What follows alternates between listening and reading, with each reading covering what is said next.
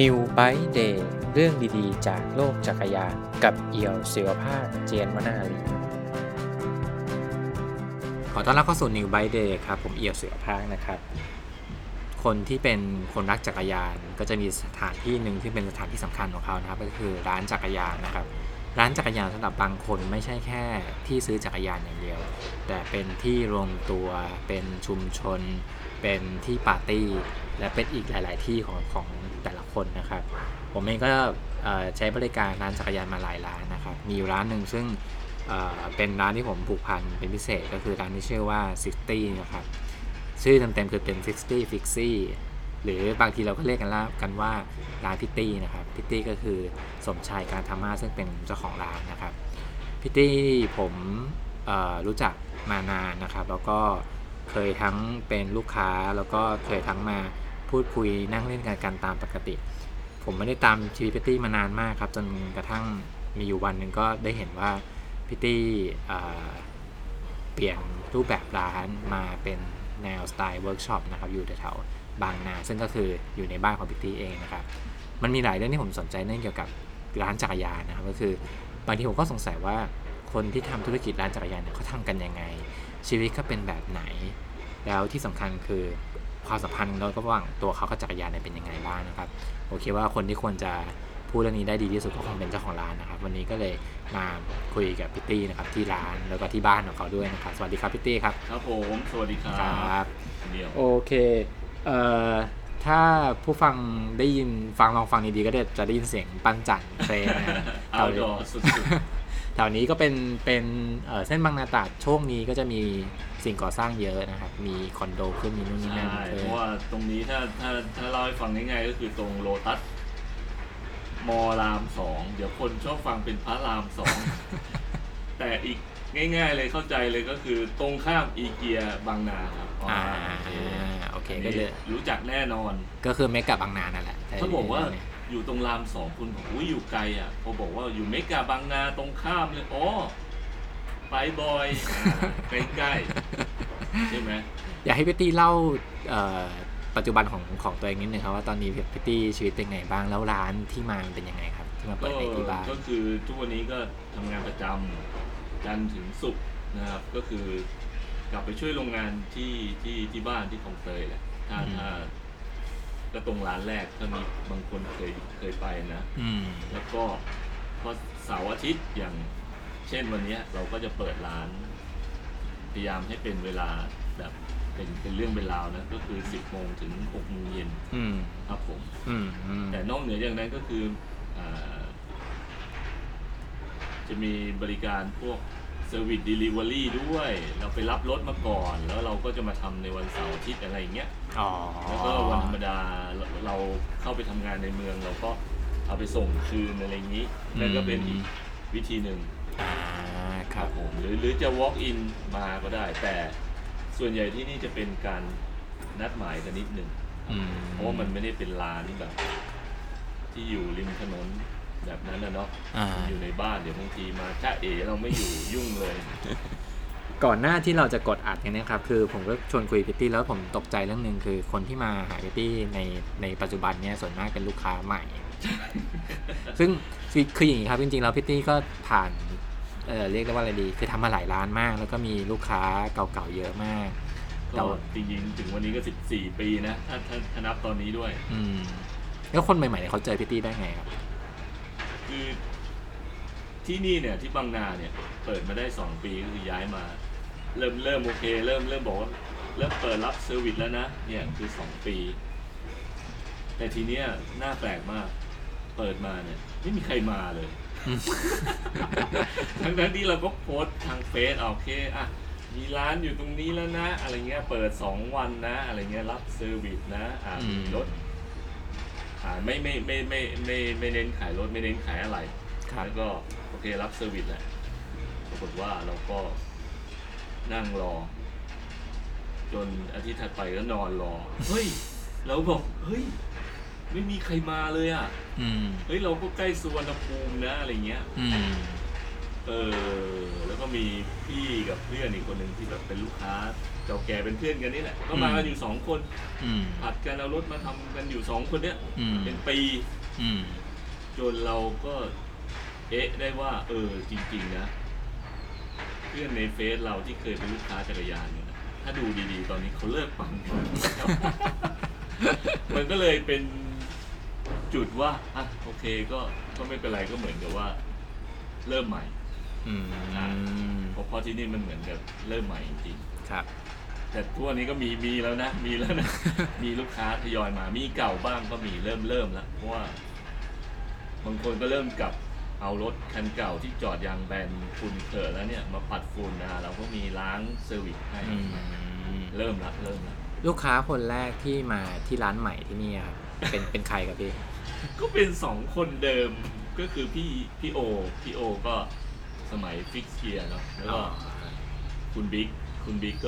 ก็เป็นรุ่นฟิกเกียร์เหมือนกันก็ตั้งแต่คลองเตย31ปีดีอะไรเงี้ยเขาก็จะเป็นลูกค้าเป็นเพื่อนกันมานั่งด้วยตลอดแล้วตอนที่นี่ก็ยังเป็น2 คนนี้อยู่ ผมย้อนไปนิดนึงคือจริงๆแล้วก่อนหน้านี้พี่ตี้เปิดร้านที่ปีดีพนมยงค์ใช่ก่อนที่จะมาที่นี่ครับแล้วก็ทุ่มเงินไปเยอะมากแล้วพอมันไม่สักเซสก็จำเป็นต้องปิดทีนี้ความรู้สึกผมคือว่าถ้าเกิดว่าเราเสียเงินไปเยอะขนาดนั้นแล้วมันก็เป็นช่วงรอยต่อเนาะคือธุรกิจจักรยานเริ่มตกลงมาทำไมพี่ตี้ถึงตัดสินใจกลับมาทำร้านอีกครับในเมื่อเราเริ่มถอยมาแล้วเราน่าจะเจ็บจากครั้งล่าสุดเยอะมากจริงจะบอกว่าร้านจักรยานเนี่ยมันไม่เหมือนกับร้านอาหารที่เวลาเลิกกิจการเนี่ยเอาผู้คนทีมงานแยกย้ายใช่ไหมตัวตึกก็คืนเจ้าของไปใช่ไหมมันก็จะเหลืออะไรเหลืออุปกรณ์เหลือเฟอร์นิเจอร์ใช่ไหมซึ่งอันนั้นมันมีคนรับซื้ออะไรเงี้ยที่แบบเหมาไปเลยอะไรเงี้ยหรือไม่ก็ง่ายที่สุดคือเซ้งร้านอะไรเงี้ยแต่พอเป็นร้านจักรยานเนี่ยมันประกอบด้วยรถอะไหล่จำนวนมหาศาลโอ้โหถ้าย้ายร้านที่อยากให้เห็นภาพเลยต้องใช้คำว่ามหาศาลขนาดร้านผมไม่ค่อยใหญ่เท่าไหร่นะเอาแบบว่าไม่ใหญ่แล้วกันเป็นร้านเล็กๆยังใช้เวลาย้ายและแบบติดตามมาด้วยแบบจำนวนอะไหล่มหาศาลที่แบบต้องเรียกว่าทำไมไม่มีใครเหมาไม่มีแน่นอนเพราะว่าเขาก็มีอยู่เหมือนกันอย่างมากที่ทำได้เขาแค่ช่วยกันซื้อใช่ไหมแล้วก็จะมีรถตกรุ่นอะไรตกรุ่นอีกซึ่งใครจะเอาใช่ไหมก็คือเป็นที่มาของว่าก่อนปิดร้านเนี่ยเราเลยต้องประกาศเคลียร์แลนด์เซลคือเคลียร์แลนด์จริงๆ1 เดือน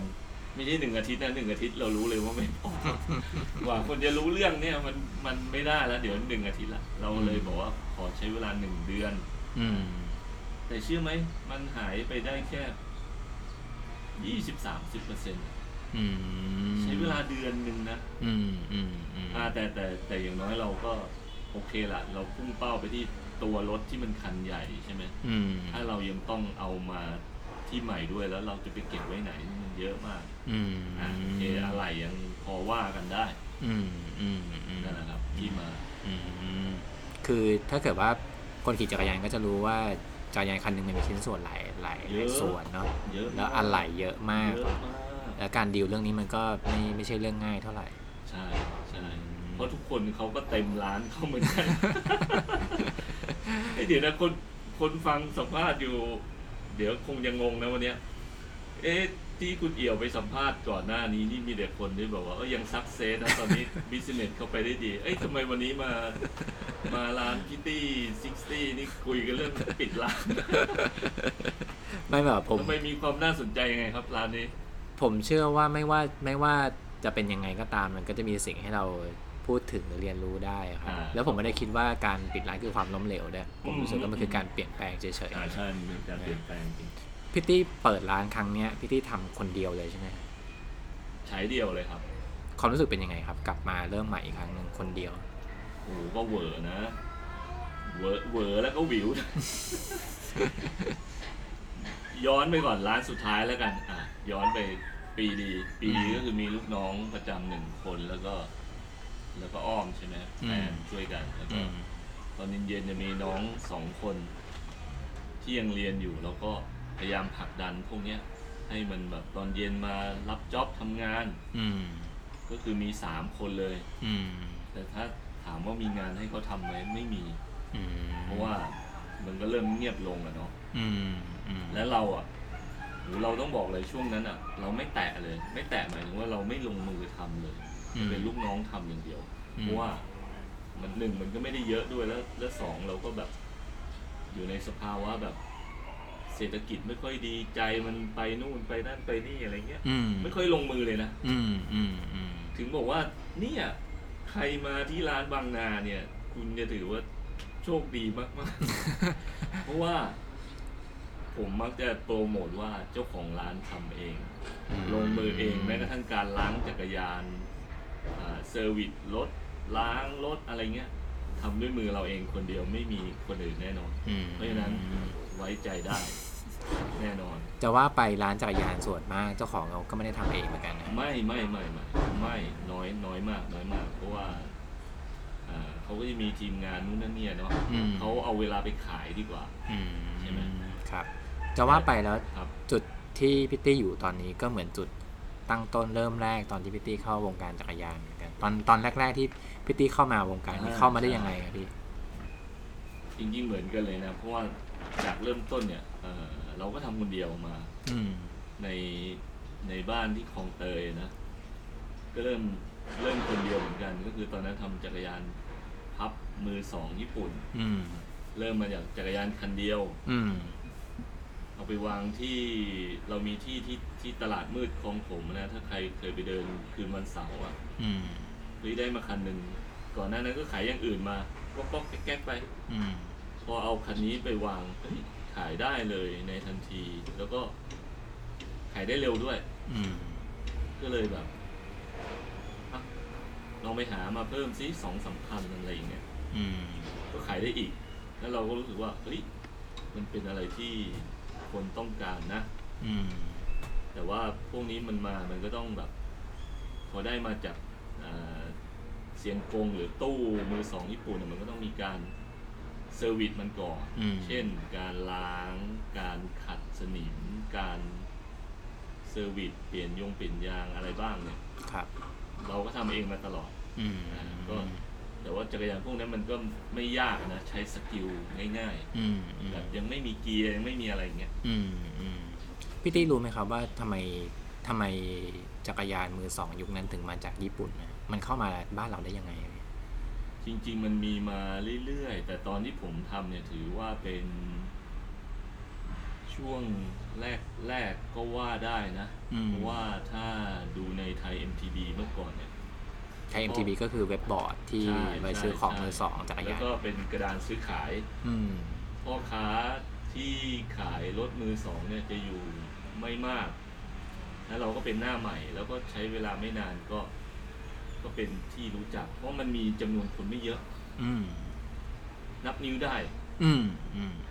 แล้วก็โอเคก็จะมีสไตล์รถของตัวเองนู่นนั่นนี่อะไรเงี้ยแล้วก็เป็นที่นิยมกันมากขึ้นครับแล้วครอบครัวพี่ตี้ก่อนอันนี้ทำตาช่างใช่ไหมฮะใช่ที่บ้านที่คลองเตยถ้าใครเคยไปนะก็ฝั่งร้านผมก็จะทำจักรยานมือ2ใช่ไหมฝั่งที่บ้านก็จะทำตาช่างกันไปผสมปนเปไปบางทีก็ดึงน้องตาช่างมาช่วยบ้างอะไรเงี้ยตอนนี้มันเยอะขึ้นก่อนหน้าที่จะเป็นคนเหมือนซ่อมจักรยานมือ2จากญี่ปุ่นนะครับพี่ตี้เคยแบบสนใจจักรยานมาก่อนหน้านี้ไหมครับคือตอนแรกเลยเนี่ยตอนทำจักรยานมือ2ญี่ปุ่นเนี่ยก็คือ14 ปีที่แล้วเรานับง่ายๆก็คือเราเริ่มทำตอนอายุ30ตอนนั้นตอนเด็กๆเราก็แค่เป็นเด็กที่ปั่นจักรยานก็แก๊กมีทำสีเองบ้างอะไรบ้างทั่วไปแต่ก็ห่างไปไม่ได้เหมือนกับเจ้าของร้านเยอะๆที่แบบเป็นนักแข่งซ่อมรถตัวเองซ่อมรถเพื่อนไต่เต้ามาโอเคเลิกแข่งก็มาเปิดร้านเราไม่ได้มีเส้นทางแบบนั้นเรา ก็แค่ปั่นจักรยานเล่นทำสีเองซ่อมเองไม่เป็นเข้าร้านอะไรเงี้ยแล้วก็เลิกไปตอนเรียนตอนทำงานก็คือไม่ได้อะไรกับจักรยานเลยไม่ได้แต่งอะไรเลยแค่เห็นว่ามันเป็นสินค้าชนิดหนึ่งว่าโอเคขายแล้วคนสนใจและขายได้เร็วก็เลยเอามาขายแต่เรากลับมาปั่นมันเนี่ยหลังจากที่ทำจักรยานมือสองแล้วแล้วเราก็โอเคบ้านเราอยู่ใกล้สวนเบญก็ลองเอาไปออกกำลังกายดูแล้วกันก็เชฟโรเลตเมาเทนไบค์ สมัยนั้นโอ้โหกำลังดังเลยเป็นเหล็กมานึกถึงตอนนี้นึกถึงสเปครถแล้วตลกมากเลยก็คือ7 สปีดมือบิดเฟรมเหล็กเราก็เลือกคันใหม่ๆเลยสีขาวมุกสวยๆเลยแล้วก็นึกว่านี่สุดยอดแล้วเป็น126 นิ้วก็ไปปั่นเล่นอะไรเงี้ยหมวกเหมือก็ไม่รู้จักไม่มีถุงมือไม่มีก็ไปปั่นเห็นเขาเริ่มใส่หมวกกันอะไรเงี้ยก็ไม่รู้จักใครก็วันต่อไปก็ไปเอาหมวกอินเด็กซ์มอไซค์มาใส่แล้วก็ไปปั่นตลกมากเลย โอ้มันเริ่มรู้เฮ้ยมันเร็วนะมันจักรยานมันวิ่งเร็วในสวนเบญน่ะแล้วก็เริ่มไปขี่ตามเขาเอารถขับไปบ้างแล้วตอนหลังๆไปเซอร์วิสที่เฮียตีโปตีปทุมวันเพราะว่าตอนนั้นผมเซอร์วิสรถเองไม่เป็นก็คือตั้งเกียร์เปลี่ยนโซ่อะไรไม่เป็นเลยครับคือเพราะว่าตอนแรกๆมันแค่ล้างขัดแล้วก็เปลี่ยนยางใช่ไหมแล้วก็เอาไปขายได้พอมันเริ่มต้องเซอร์วิสก็ไปหามีคนแนะนำไม่รู้จักเฮียตีปทุมวันเนี่ยเอารถไปให้แกซ่อมพอไปให้แกซ่อมเนี่ยปรากฏว่าร้านแกเนี่ยมีแต่คนมายืนเต็มเลยแต่ปรากฏไม่ได้เอารถมาซ่อมมายืนคุยกัน จนกลายเป็นที่มาของการที่เราก็เลยได้ร่วมกวนเฮียแถวนั้นเพราะตอนนั้นเราเด็กสุดก็คือสเตเดียมไบค์แถวปทุมวันกลายเป็นว่าเนี่ยจักรยานมันทำให้มีเพื่อนมีกลุ่มอะไรเงี้ยมีกวนผมนึกถึงตอนไปร้านจักรยานบางร้านนะครับแล้วผมจะทำตัวไม่ถูกเวลามีคนอยู่เยอะๆแบบแล้วเราก็ไม่รู้ว่านี่คือลูกค้าหรือว่านี่คือเพื่อนเจ้าของร้านหรือว่าคือยังไงแบบเขามาทำอะไรกันอะไรเงี้ยใช่มันต้องเรียกว่ามันเป็นคอมมูนิตี้เลยแบบโดยเฉพาะที่กลางคืนที่ร้านผมตอนอยู่ตลาดมืดพอผมมาทุ่มหนึ่งปุ๊บเอารถลงปั๊บมาแล้วล้อมร้านเลยเต็มไปหมดเลยยืนเงินเกือบ20 คนที่ริมฟุตบาทคลาสสิกมากไม่ได้มาซื้อรถนะมายืนรอคุยกัน เดี๋ยวไม่ยืนนะเดี๋ยววันนี้จะต้องเจอคนนี้พี่คนนี้ชอบมาคุยเรื่องเสือหมอบวินเทจนู่นนั่นนี่มาจอดรอกันแล้วก็จะเจอกันจริงๆก็คุยกันชงเช้งลูกค้าใหม่ก็ดูรถพอดูรถก็พวกพี่พวกนี้ก็ให้คำปรึกษาเหมือนเด็กร้านเกม เอาอย่างนี้สิอย่างนั้นมันไม่ดีนู่นนั่นนี่อะไรเงี้ยเหมือนแบบว่าเหมือนเราเล่นเกมอยู่แล้วก็มีเซียนมาแนะนำว่าเฮ้ยกดปุ่มนี้สิอะไรอย่างงี้เฮ้ยเอาเกมนี้สิสนุกกว่าขึ้นอย่างนั้นอย่างนี้สิเหมือนกันเลยมันเป็นคอมมูนิตี้ที่แบบแต่มันเป็นคอมมูนิตี้ที่โอเคนะที่น่ารักที่แบบเดี๋ยวก็ชวนกันไปปั่นแล้วก็เป็นเพื่อนกันไปเลยหรือลูกค้าพวกนี้ก็กลายเป็นเพื่อนเราแล้วก็ไปปั่นด้วยกันซึ่งมันแบบมันดีครับมีเรื่องหนึ่งที่พี่ตี้พูดเมื่อกี้แล้วผมเอะใจก็คือว่าพี่ตี้บอกว่าไปเรียนซ่อมจักรยานหมายถึงว่าไปครูพารักจำสังเกตจากโปรตีครับผมก็สงสัยว่าช่างสมัยก่อนเนี่ยเจ้าของร้านสมัยก่อนเนี่ยเขาเรียนรู้วิธีการประกอบหรือเซอร์วิสจักรยานกันยังไงครับพี่ส่วนใหญ่เขาจะมาอย่างสมมุติเส้นทางของนักแข่งเขาก็จะโอเคนักแข่งก็จะมีช่างประจำทีมแล้วนักแข่งก็ต้องเซอร์วิสเองเป็นด้วยอย่างเงี้ยก็เลยเหมือนว่าต่อยอดกันมาแต่เราเนี่ยมาสายพ่อค้าโดยตรงเลยที่แบบไม่ได้มีใครสอนทีนี้ก็ต้องเป็นอาศัยคอนเนคชั่นแล้วก็คือเพื่อนๆที่เป็นเจ้าของร้านจักรยานด้วยกันเนี่ยโอเคผมมีลูกค้าเซอร์วิสเป็น ก็สอนผมจุดนั้นจุดนี้แต่ผมจำได้เลย ลูกค้าคนแรกที่สอนผมตั้งเกียร์ลูกค้าสอนผมตั้งเกียร์รถพับ6สปีดเนี่ยเชฟโรเลตพับได้เนี่ยเขาก็เซอร์วิสไม่เป็นเกียร์ไม่ตรงเราตั้งให้เขาไม่เวิร์ก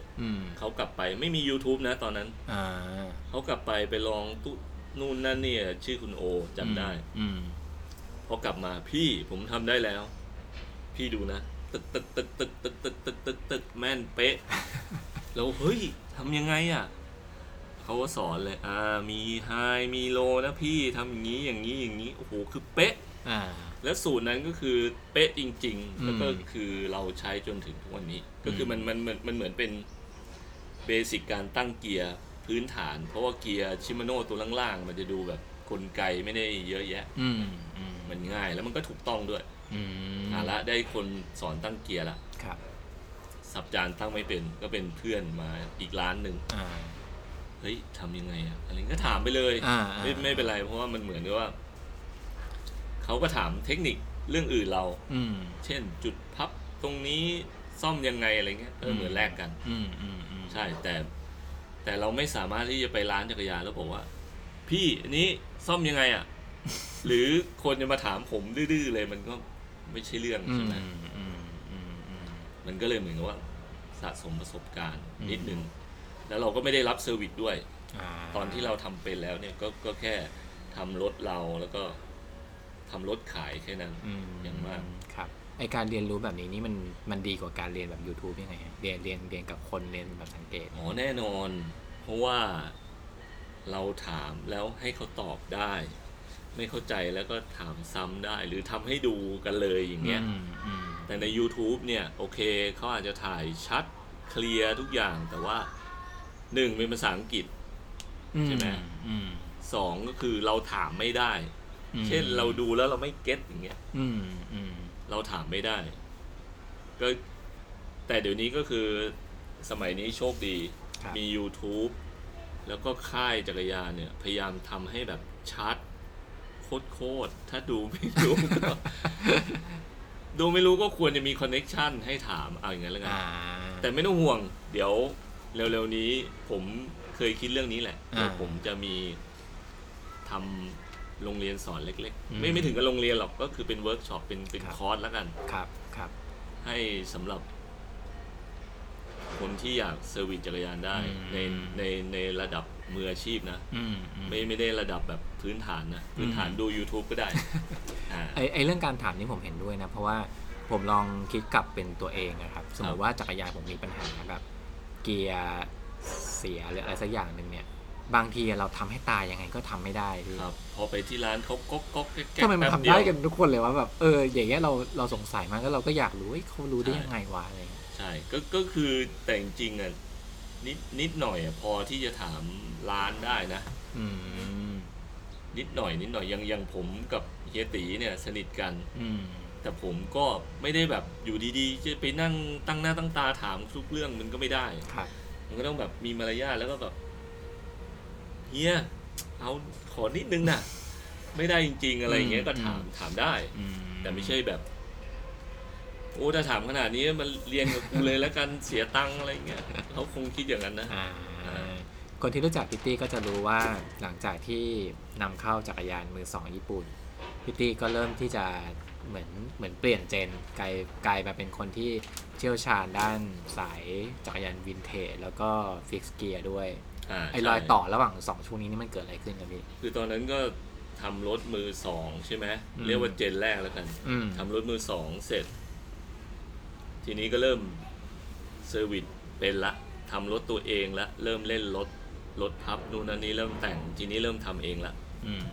แต่ยังไม่ได้รับเซอร์วิสปรากฏว่าไปเริ่มทำจักรยานวินเทจจากคำแนะนำของเพื่อนเพื่อนบอกเฮ้ยรถอย่างเงี้ยเมืองนอกนิยมนะเว้ยก็เปิดให้ดูอะไรอย่างเงี้ยเราก็มีเชลูบิมห้อยอยู่อะไรดูละเอียดเชื่อไหมเรายังไม่รู้เลยว่ารถที่เราห้อยอยู่อ่ะเราแค่รู้ว่ามันสวยเราได้มามือสองนี่แหละก็แค่ล้างก็แก๊กแล้วก็ห้อยขายที่ร้านบอกเนี่ยเขาเล่นกันนะเว้ยเนี่ยอะไรดูละเอียด มันบันไดแล้วบอกเหรอ เดี๋ยว ไม่รู้จริง เดี๋ยวนะพี่มีแบบตู้มือสองนี่มันมีเครูบีมหลุดมาด้วยเหรอฮะ ๆมี โอ้โห นี่คือเมื่อทำใหม่ๆเลยนะแล้วประเด็นคือเราไม่รู้ด้วย คือการทำมือสองเสน่ห์ของมันก็คือ ต้องไปให้ได้เป็นผู้เลือกคนแรก เปิดตู้มาต้องเป็นเราเลือก เราจะได้ของดีที่สุด แต่จะทำยังไงให้เราได้ไปเลือก อันนั้นได้ยากก็ต้องมีความสัมพันธ์ ต้องซื้อกันเยอะๆต้องมีคอนเน็กชั่นจนเขาแบบว่าโอเคตี้วันนี้เปิดตู้นะ มาเลยมาเลือกคนเดียวเลยโอ้โหรถ400คันเลือกคนเดียว ความสนุกของมันก็คือ ถ้าเรารู้แล้วเจ้าของตู้ยังไม่รู้เนี่ยโอ้โหบันเทิง เช่นบรอมตันในราคาเท่ากับรถพับทั่วไป โอ้โห ซึ่งบางทีเปิดมามีบรอมตัน3 คัน อะไรก็เคยมีเกิดขึ้น แต่พอเราให้ความรู้เขาเช่นเฮียหารถรุ่นนี้มาสิอย่างเงี้ยคนหานะครับครั้งต่อไปมันก็จะเป็นบรอมตันละเขาก็จะรู้ละ ซึ่งมันก็เป็นเรื่องปกติโอเค เราก็ต้องให้ความรู้เขาด้วยไม่งั้นเขาก็จะไปเอาแต่รถอะไรที่มันแบบเฮียมสนิมเต็มเลยรถธรรมดาแล้วเอามาทำอะไรใช่ไหมมันก็เลยต้องให้ความรู้กันบ้างแต่ไม่ใช่หมดเดี๋ยวรู้หมดของก็แพงขายรถเสือหมอบเสือภูเขาตามจำนวนเกียร์อย่างเงี้ยเขารู้แค่นั้นเกียร์มากแพงเกียร์น้อยถูกหน่อยใช่แต่เขาอาจจะยังไม่รู้หรอกว่าเฮ้ยคันนี้คือ Cannondale คันนี้คือ Conaco อะไรเงี้ยเขาอาจจะยังไม่รู้แต่เขาดูที่เกียร์ก่อนเป็นหลักที่ผมกระทึ่งคนที่เป็นพ่อค้าเหมือนกันนะพี่เพราะว่านึกภาพเหมือนเราไปโกดังแล้วมีจักรยานกองกันเป็นร้อยคันครับผมแล้วเขารู้ได้ยังไงว่าเอาคันไหนออกมาแล้วมันเวิร์กอะไรเงี้ยมันแบบประสบการณ์จริงๆครั้งแรกที่ผมรู้จักคือผมเริ่มทำรถมือสองเลยนะแต่ยังทำไม่เยอะเรื่องนี้คลาสสิกมากเลยขายอยู่คลองถมก็ไปรับมาก็แก๊ก5 คัน 10 คันแล้วก็มันมีไม้กอล์ฟมาด้วยก็เลยเอาไม้กอล์ฟมาวางขายเสร็จมีคนจีนคนหนึ่งพูดไทยได้เดินข้ามถนนมาไม้กอล์ฟซื้อมาเท่าไหร่เราเฮ้ยถามนี้ได้ไงวะบอกทำไมก็ประมาณนี้แหละผมขายอะไร20 บาทเองไงเขาบอกเนี่ยรู้ไหมเนี่ยไม้กอล์ฟเขาเองเขาขายส่งให้คนนี้ใช่ไหมเขาบอกใช่เขาบอกเขาขายให้อันละ5 บาทเองเอาไหมผมบอกฮะ20ก็ว่าถูกแล้วนะอะไรเงี้ยนี่บอก5 บาทแล้วโม้บอกว่าอะไรเงี้ยเขาบอกว่าจักรยานน่ะเขาก็มีนะเต็มเลยเป็นภูเขาเลยเราก็ขี้โม้หรือเปล่าเพราะตอนนั้นโทรศัพท์มันยังไม่ได้โชว์รูปโชว์อะไรได้ไงก็ให้เบอร์ไว้เขาบอกเป็นภูเขาเลยขายไม่ออกทำไม่เป็นผมก็วิ่งไปดูเนี่ยโกดังอยู่ไม่ไกลเนี่ยอยู่แถวเทพารักษ์เนี่ยเป็นไงครับพี่พอไปถึงเจอกันโทรหากันพอเปิดประตูโกดังเข้าไปโอ้โหเป็นภูเขาจริงๆอย่างที่ว่าแล้วมันเหมือนเขาไม่มีประสบการณ์คือคนที่ทำตู้นี่ยิ่งกว่าเราอีกนะคือไม่มีประสบการณ์แต่ไปทำจักรยานแล้วเขาจะรู้ได้ไงว่าอะไรคืออะไรเขาคือเรียกว่ามั่วเลยแล้วกันเขาก็เอามาเสร็จขายไม่ออกผมก็ไปปีนโอ้โหก็มีทั้งไม่ค่อยดีหรอกมีดีมีไม่ดีปนกันก็ช่วยเขาขายจนกองเนี้ยภูเขาเนี้ยหมดเกลี้ยงเขาก็เลยโอเคเดี๋ยวเขาจะทำใหม่นะเอาแบบไหนดีเราก็ต้องไกด์ให้เขาก่อน1คือไม่รู้เลยว่าคันไหนดีก็ให้ดูให้ใหม่ที่สุดไปก่อนดูสภาพรวมๆก่อนดูสภาพก่อนไม่ต้องไปสนใจยี่ห้อไม่ต้องเกียร์เกอร์อะไรไม่ต้องสนใจเอาสภาพก่อนยังดูความสวยงามไม่เป็นใช่ไหมก็ไม่เป็นไรก็เอาสภาพไปก่อนมาตู้ต่อไปมันก็เริ่มดีขึ้นแต่สำหรับเราเนี่ยเรารู้อยู่แล้วเราก็ต้องศึกษาสมัยนั้นก็หนังสือคิโนะคุนิยะใช่ไหมครับหนังสือจักรยานญี่ปุ่นใช่ซึ่ง ซึ่งหนังสือจักรยานของญี่ปุ่นเนี่ยข้อดีก็คือเขารูปเขาชัดแล้วเขามีราคาบอกแล้วเขาก็จะมีคอนเทนต์นู่นนั่นนี่ว่าปั่นรุ่นนี้เป็นยังไงให้คะแนนอะไรอย่างเงี้ยแล้วแต่ส่วนใหญ่เราก็ดูราคาแหละหนังสือมันแพงมากสมัยนั้นยังต้องไปขอซีล็อกกันเลยสมัยนี้นี่คือไปร้านแล้วก็ถ่ายรูปกันแล้วนะบางคนที่แบบว่าคือตอนนั้นน่ะมันเทคโนโลยีมันยังเก่ามากแล้วแถมหนังสือก็แพงเล่ม800 900ครับก็ไปดูกันนี่แหละคนมาโชว์ร้านเฮียตีก็บอกพี่ผมขอถ่ายเอกสารแล้วนะคือแบบโอสคูลมากแล้วก็มาก็ดูแค่เนี่ยรุ่นนี้ราคานี้ถ้าเจอพอเปิดตู้แล้วเจอมันเหมือนเจอแบบลายแทงเฮ้ยเหมือนในลายแทงเลยเอาเฮ้ยเหมือนเลยมาเอาอย่างเงี้ยก็เป็นความสนุกยุคหนึ่งช่วงที่เล่นจักรยานวินเทจนี่ยุคนั้นมันเป็นยังไงดีบรรยากาศวินเทจเนี่ยก็หลังจากที่เพื่อนแนะนำเข้าสู่วงการแล้วเนี่ยผมชอบเป็นคนโชคดีอย่างหนึ่งด้วยนะพอเขาชี้อธิบายเรื่องเชลูบิมคันที่อะไรดูละเอียดผมเสร็จคันนั้นผมก็ขายไปไม่แพงอะไรก็แล้วเราเป็นคนโชคดีอย่างหนึ่งพอเขาพูดปุ๊บเพื่อนผมขี่ Geos ปุ๊บผมก็เดี๋ยวลองหาดูแล้วกันเผื่อจะได้มาขี่เองแต่ไม่ได้หาจากตู้จากอะไรนะเสิร์ชหาพันทิปมาร์เก็ตเฉยเลยเจอคนลงขายโคนาโก้พร้อมอุปกรณ์ต่างๆเลิกปั่นสับถังซึ่งก็คือคันนี้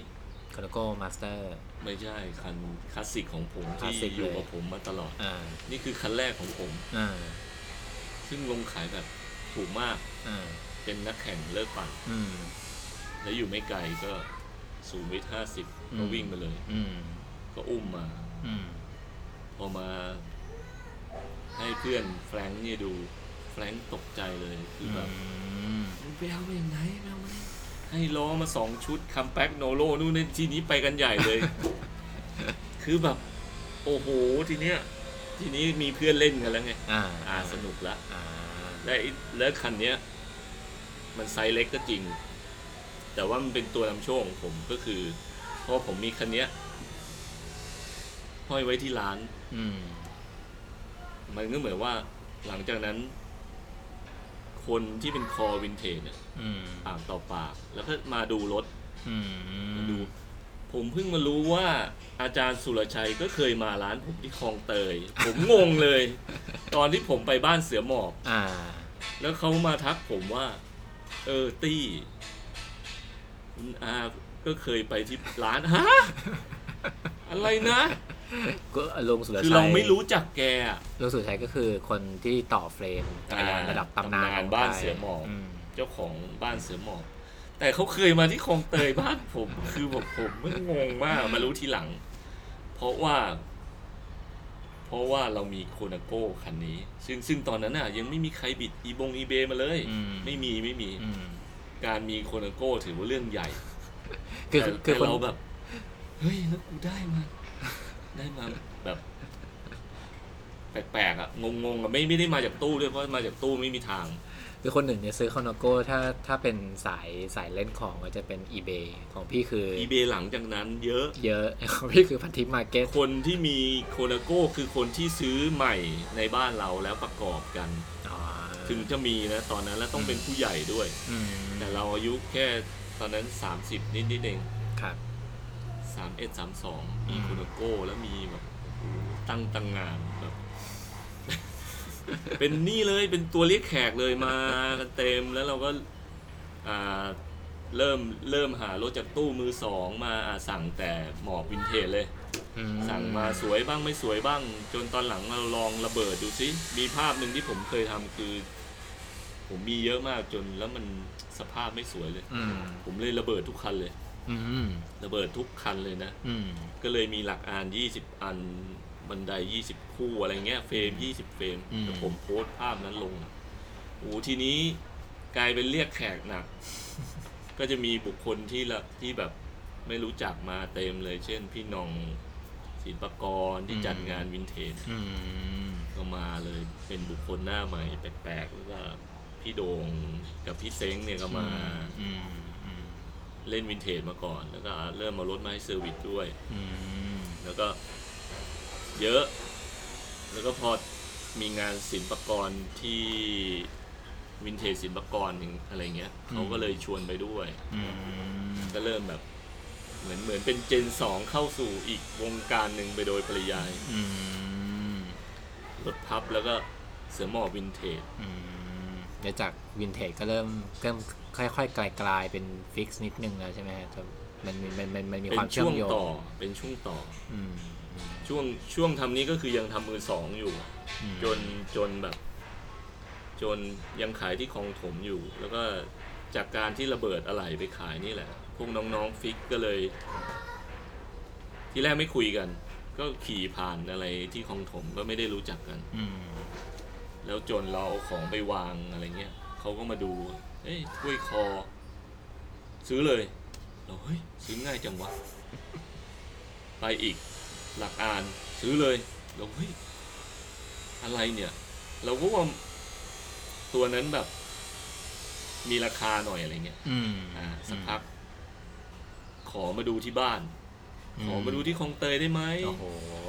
มาเลยครับพลิกกันใหญ่เลยพลิกเราเฮ้ยจักรยานหรือพระเครื่องเนี่ยมันมองอะไรมันต้องพลิกอะไรวะเราดูเบาะเราก็ดูด้านบนใช่ไหมปกติเป็นซานมาโก้หรืออะไรเราก็รู้ละเราไม่เคยที่จะพลิกข้างใต้ไงไม่เคยเลยเพราะว่ามันไม่มีอยู่ในสารระบบแต่พวกนี้พลิกหลักอ่านมันส่องเฮ้ยดูเลยวะแล้วก็เอาแล้วก็ซื้อใหญ่เลยเด็กๆทีนี้เด็กๆก็เริ่มมาหาเราละโอ้เป็นที่รู้จักอีกแล้วเราซื้อไปทำอะไรวะแล้วก็เราก็เลยเริ่มแบบเข้าไปดูในฟิกBKK Fix เป็นเว็บบอร์ด .com เว็บบอร์ดของชาวฟิกแรกๆเหมือน thaimtb.com แต่นี่เป็น bkkfix.com แต่พอเข้าไปปุ๊บดูไม่รู้เรื่องภาษาอังกฤษล้วนๆ เนื่องจากบอลสเนก้าวิลล่าจบนอกมาใช้ภาษาอังกฤษอย่างเดียวเขาพยายามจะเหมือนแบบยกฟิกเกียร์ให้แตกต่างครับแล้วคนที่เขามาขายพวกเอกสยามฟิกอะไรใหม่ๆคือเก่งอังกฤษกันหมดเลยโพสอังกฤษกันทุกคนเลยแล้วไม่รู้เรื่องและรูปแบบของเว็บก็ดูแปลกตาสวยงามดูยากสำหรับเรานะดูไม่รู้เรื่องก็ออกผมรู้สึกว่าไอสังคมของจักรยานทั้งวินเทจแล้วก็ฟิกซ์ครับคือเหมือนพี่ตี้เป็นพยานที่เหมือนได้รับรู้การเติบโตของมันเนอะเพราะว่าเอาเข้าจริงก่อนหน้านี้ในแง่ของชุมชนวินเทจมันก็ไม่ได้ขนาดแบบณตอนนั้นไม่มันก็ถือว่าเป็นเพิ่งเริ่มเหมือนกันแล้วก็เป็นคนหนุ่มเรียกว่าคนหนุ่มก็ไม่ใช่คนแก่เพราะว่าตอนรถพับเนี่ยเฮียเจกนะแก๊งผมที่ไปปั่นกลางคืนด้วยกันเนี่ยเฮียเจกทั้งนั้นเลยนะผมเด็กสุด30เด็กสุดแล้วพวกเฮียจะอายุเท่าไหร่ แต่พอวินเทจก็คือโอเคห่างกัน10 ปีพวกรุ่นพี่40อะไรเงี้ยหรือรุ่นเดียวกันมันก็เริ่มเป็นคนหนุ่มแต่รถต่างชนิดไปพอเป็นฟิกซ์เกียร์ใช่ไหมน้องๆก็ยิ่งแบบ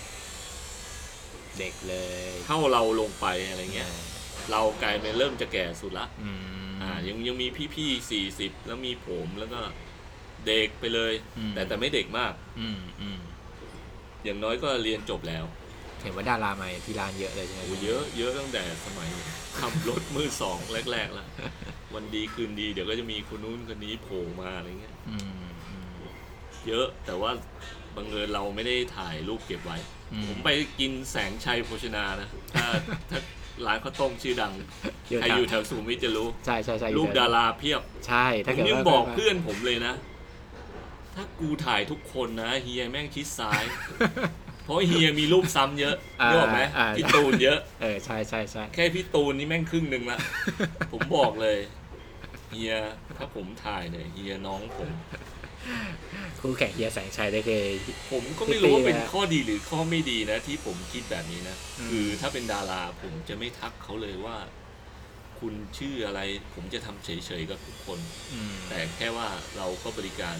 ดีอยู่แล้วกับทุกคน ครับ เขาก็สัมผัสได้ว่าเราดีบริการดีมากขึ้นหน่อย แต่เราจะไม่แบบ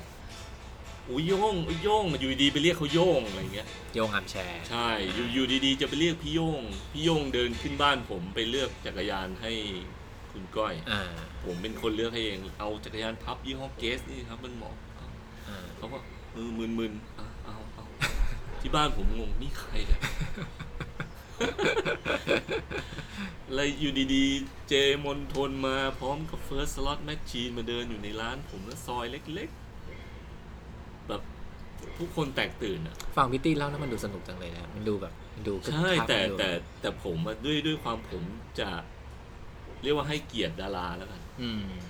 ผมจะทำเหมือนเขาปกติใช่ก็เลยไม่มีรูปให้ดู ไม่มีเลยทั้งที่มันอยู่ดีแจ๊สอย่างเงี้ยแจ๊สชวนชื่นแจ๊สก็ดังนะก็ดังมากเลยนะมีวันหนึ่งน็อตวลลิตมาหนูหินมาพร้อมกับใครอีกคนไม่ได้มาด้วยกันด้วยนะครับแต่มาเจอนี่ร้านผมซึ่งมัน เราไม่ใช่ร้านอาหารดังๆนึกออกปะแต่เราเป็นร้านจักรยานแล้วแม่งมีดารา3 คนที่ไม่ได้มาด้วยกันแม่งมาเจอกันโอ้โหเดี๋ยวผมถามมันต้องเบิร์ด ต้องขนาดไหนเนี่ยอันนี้ผมถามในแง่ชีวิตส่วนตัวนิดนึงตอนนั้น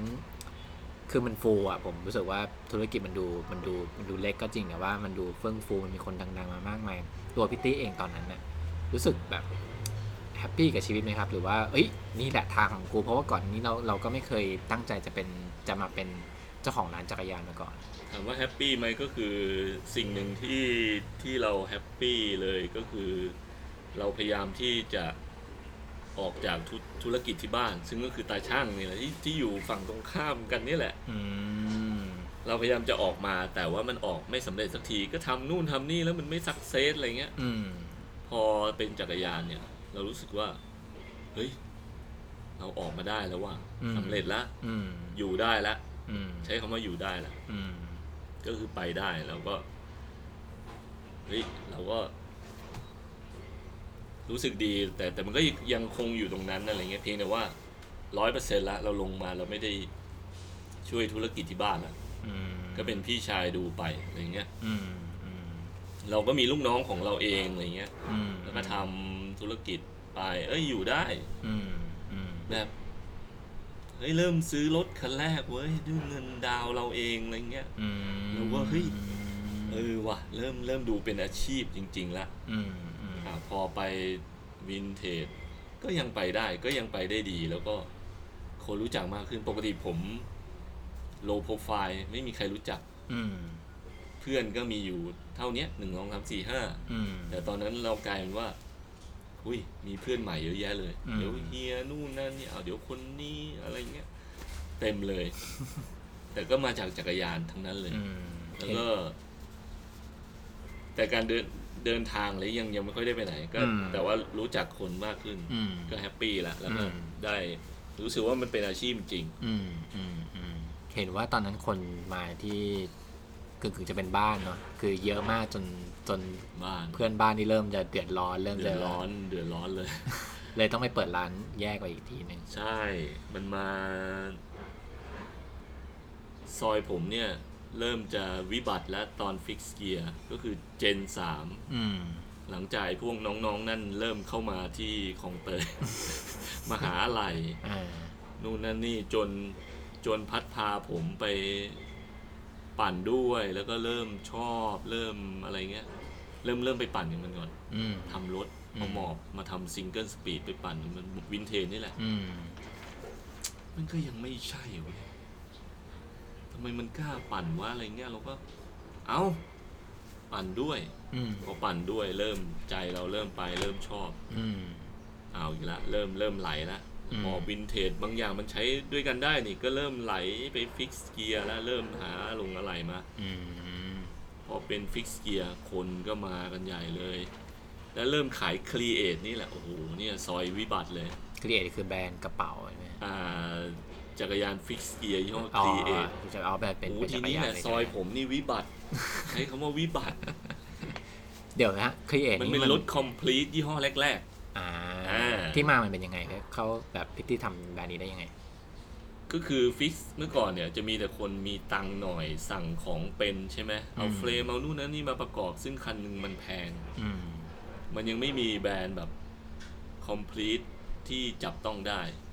ฟูจิก็เริ่มมาฟูจิคลาสสิกคันละ18,000แย่งกันจะตีกันตาย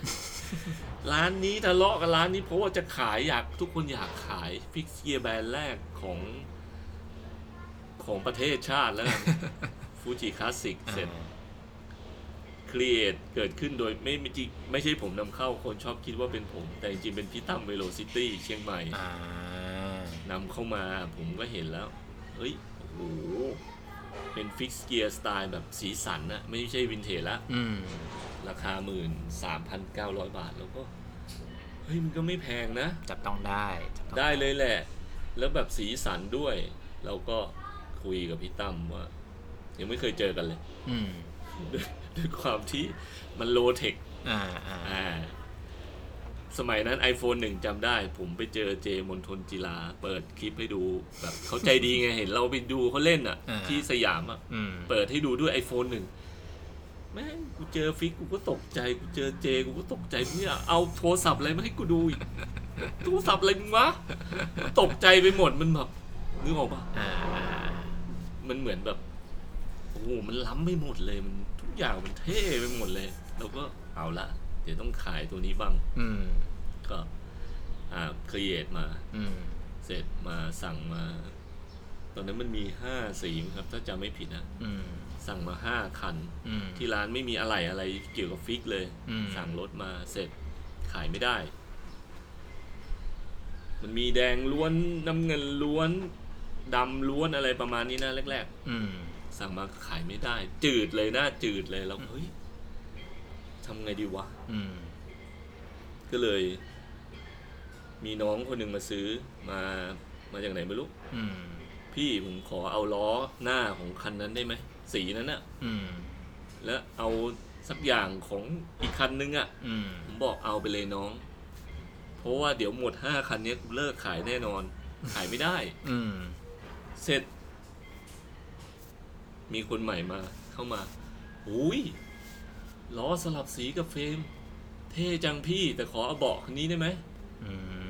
อ้าวปาร์ตซึ่งเราไม่รู้ว่ามันคือเข้าทางฟิกเกียร์เลยฟิกเกียร์มันต้องเป็นอะไรแบบนี้ คือกลายเป็นโดยบังเอิญเรื่องนี้คือโดยบังเอิญมันกลายว่าไอ้5 คัน5 สีที่พี่ตั้มนำเข้ามาเนี่ยพี่ตั้มเวโรเนี่ยกลับกลายเป็นว่าเรามิกซ์สีแปลกๆออกไปโดยที่เขาไม่เสียตังค์เพิ่ม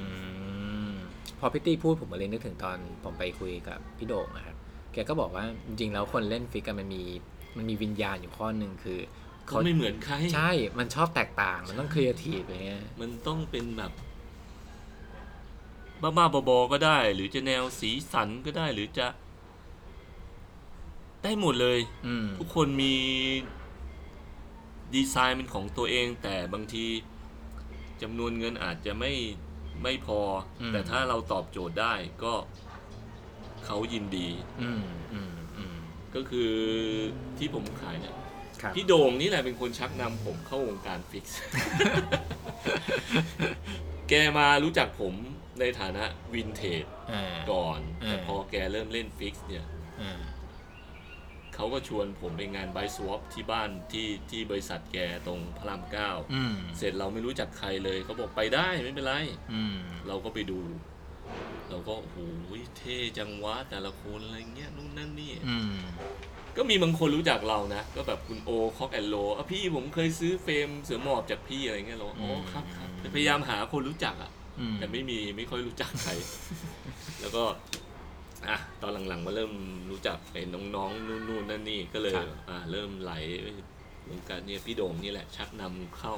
สมัยนั้นนี่มันมีร้านจักรยานที่เป็นลักษณะคล้ายๆพี่เต้เนี่ยมีเขาจะมีฟิกเกียร์ช็อปก็คือ 100% เลยแล้วแต่ละชื่อก็คือแบบแปลกๆทั้งนั้นเจ้าของร้านก็จะเป็นเด็กแบบวัยทำงานหมดเลยลาวสคิดดี้แล้วก็ตอนหลังมาเปลี่ยนเป็น ลาวสกิดดี้ของคุณตั้มโรย่าก็ BMX ก่อนใช่ไหมพี่โด่งก็เคยเปิดเป็นร้านเหมือนกันพิสต้าพาสต้าคือแต่ละชื่อนี่ มันเป็นที่มาว่าทำไม60ต้องฟิกซี่เพราะเรารู้สึกว่าเฮ้ย60เฉยๆกูอยู่ไม่ได้แล้วต้องมีอะไรซิซี่อยู่เลยยาวๆเท่ๆนิดนึงอะไรเงี้ยสมัยฟิกเราก็เลยเรียกตัวเองว่า60 Fixie แล้วก็มันก็จะมีคอมมูนิตี้ก็คือ BKK Fix ครับก็คือซื้อโฆษณาได้อะไรก็จะเป็นร้านอยู่ในนั้นซึ่งก็คือร้านนับนิ้วได้ซีรีลืมซีรีได้ยังไงบาร์เทอร์ไบไม่เกิน10แล้วหลังจากนั้นก็มีแบบเริ่มเยอะขึ้นอะไรเงี้ยก็เป็นวัฏจักรไปแต่นั่นแหละถ้าเป็นที่ร้านผมก็จะรู้จักจากการเริ่มต้นของ Create พอหมด5คันนั้นก็ทีนี้ยาวเลยก็คือต่อเนื่องเลยทีนี้รู้ทางแล้วจากที่จะเลิกจริงๆถ้าวันนั้นเลิกสั่งไปแล้วก็จบแล้ว ปรากฏไม่เลิกยาวก็มันก็เลยแบบไปโพสต่อกันเริ่มโพสได้แล้วเริ่มมี BKK Fix แล้วBKK Fix เริ่มดูง่ายขึ้นเป็นภาษาไทยมีโชว์รูปรถอุ้ยซื้อที่ไหนซื้อร้านนี้พี่เขาให้สลับสีตายหามากันอีกแล้วมากันเชนนี่เชนช่างภาพแฮมเบอร์เกอร์เชนวงแหลมทองนะฮะเป็นอดีตช่างภาพแฮมเบอร์เกอร์เมื่อก่อนเล่นซื้อรถมือสองที่ร้านผมที่คลองถมรู้จักกันที่นั่นเสร็จฟิกเกียร์นี่เป็นคนสอนผมปั่นนะสอนผมเบรกนะไอ้เชนเนี่ยคือที่ผมมาปั่นเพราะว่าแบบเฮ้ยทำไมตอนนั้นมึงปั่นรถมือสองมึงดูจะออกถนนมึงก็จะแย่อยู่แล้วพอปั่นฟิกเกียร์แบบปั่นได้ว่ะปั่นเก่งว่ะสอนผมเบรกพอเราเบรกไม่เป็นเราไม่กล้าขี่พอเชนสอนเฮ้ยมันก็ขี่ได้นี่หว่ามึงขี่ได้เลยกูต้องขี่ได้ แต่ต้องรู้หลักในการเบรกด้วยนะไม่ใช่แบบซีซัวอะไรเงี้ยเนี่ยเห็นป่ะมันก็เป็นเหมือนกับแต่ละคนมันก็ส่งต่อไม้กันส่งต่อความรู้กันคนนี้เริ่มไปเล่นอันนี้เริ่มวินเทจเริ่มมาฟิกจากรถมือสองมาเล่นฟิกอะไรเงี้ยมันก็เลยมันกระแสมาถึงเราเห็นพี่ตี้เคยบอกว่าจริงๆแล้วจุดเปลี่ยนสำคัญของธุรกิจของการทำธุรกิจนี้ก็คือตอนที่พี่ตี้เริ่มทำเสือหมอบเริ่มเป็นดีลเลอร์ตอนนั้นคือ specialize ใช่ไหมครับก็คือที่พอที่คลองเตยต้องมูฟออกมาใช่ไหมเพราะว่าฟิกเกียร์มันบูมมากแล้วทำให้คนเข้ามาเยอะพร้อมรถยนต์นู่นนั่นนี่จนเละเทะแล้วก็ยังพีคอยู่มากแล้วเราดูว่ากระแสยังไงก็ไปได้อีกนานอย่างที่เราเคยบอกกับรายการหลายๆรายการว่าโอ้ยอีกยาวครับ ไม่ได้พูดถึงขนาดว่าไม่มีวันตายนะไม่ได้บอกว่าฟิกเนเวอร์ไดไม่ขนาดนั้นเพราะเรารู้อยู่แล้วว่ายังไงไซเคิลของทุกอย่างมันยังไงมันก็ต้องมีขึ้นมันก็มีลงเหมือนพี่ตี้จะเป็นคนแรกๆที่จับกระแสว่าเดี๋ยวเสือหมอบจะมาถูกต้องทำไมตอนนั้นเราถึงรู้สึกว่าเดี๋ยวมันจะมาเพราะก่อนอันนี้เสือหมอบนี่คือเป็นชนกลุ่มน้อยในวงการจักรยานเลยนะน้อยมากตอนเราปั่นเองสมัยเริ่มก็ยังทุกคนใช้ mountain bike หมดไม่มีเสือหมอบคืออะไรที่ขี่ยากต้องตัวเพลียวด้วยมั้งมันไม่เหมาะกับการขี่เล่นเพราะผมคนชอบขี่เล่นในเมืองตอนคืนเสือหมอบมันไปก็ลำบากแล้วมันก็แพงเสร็จพอวัฒนธรรมพวกฟิกเกียร์เข้ามาท้ายๆของฟิกเนี่ยเขาเริ่มไปฟิกเลสซิ่งกันแล้วใช่ไหมแต่งตัวเริ่มมีงานแข่งเริ่มใส่คลีทใส่หมวกกันน็อกทุกอย่างแล้วก็แข่งด้วยมีงานแข่งพวกแข่งตอนคืนอะไรเงี้ยแล้วมันทำให้ทุกคนรู้สึกถึงฟีลของนักกีฬาเฮ้ยมันสนุกทีนี้เมื่อของมาครบหมดแล้วอะไรล่ะที่ยังไปได้อีกก็คือจักรยานมันก็เลยไม่แปลกเลยที่พอฟิกซ์แล้วจะไปโรดไบค์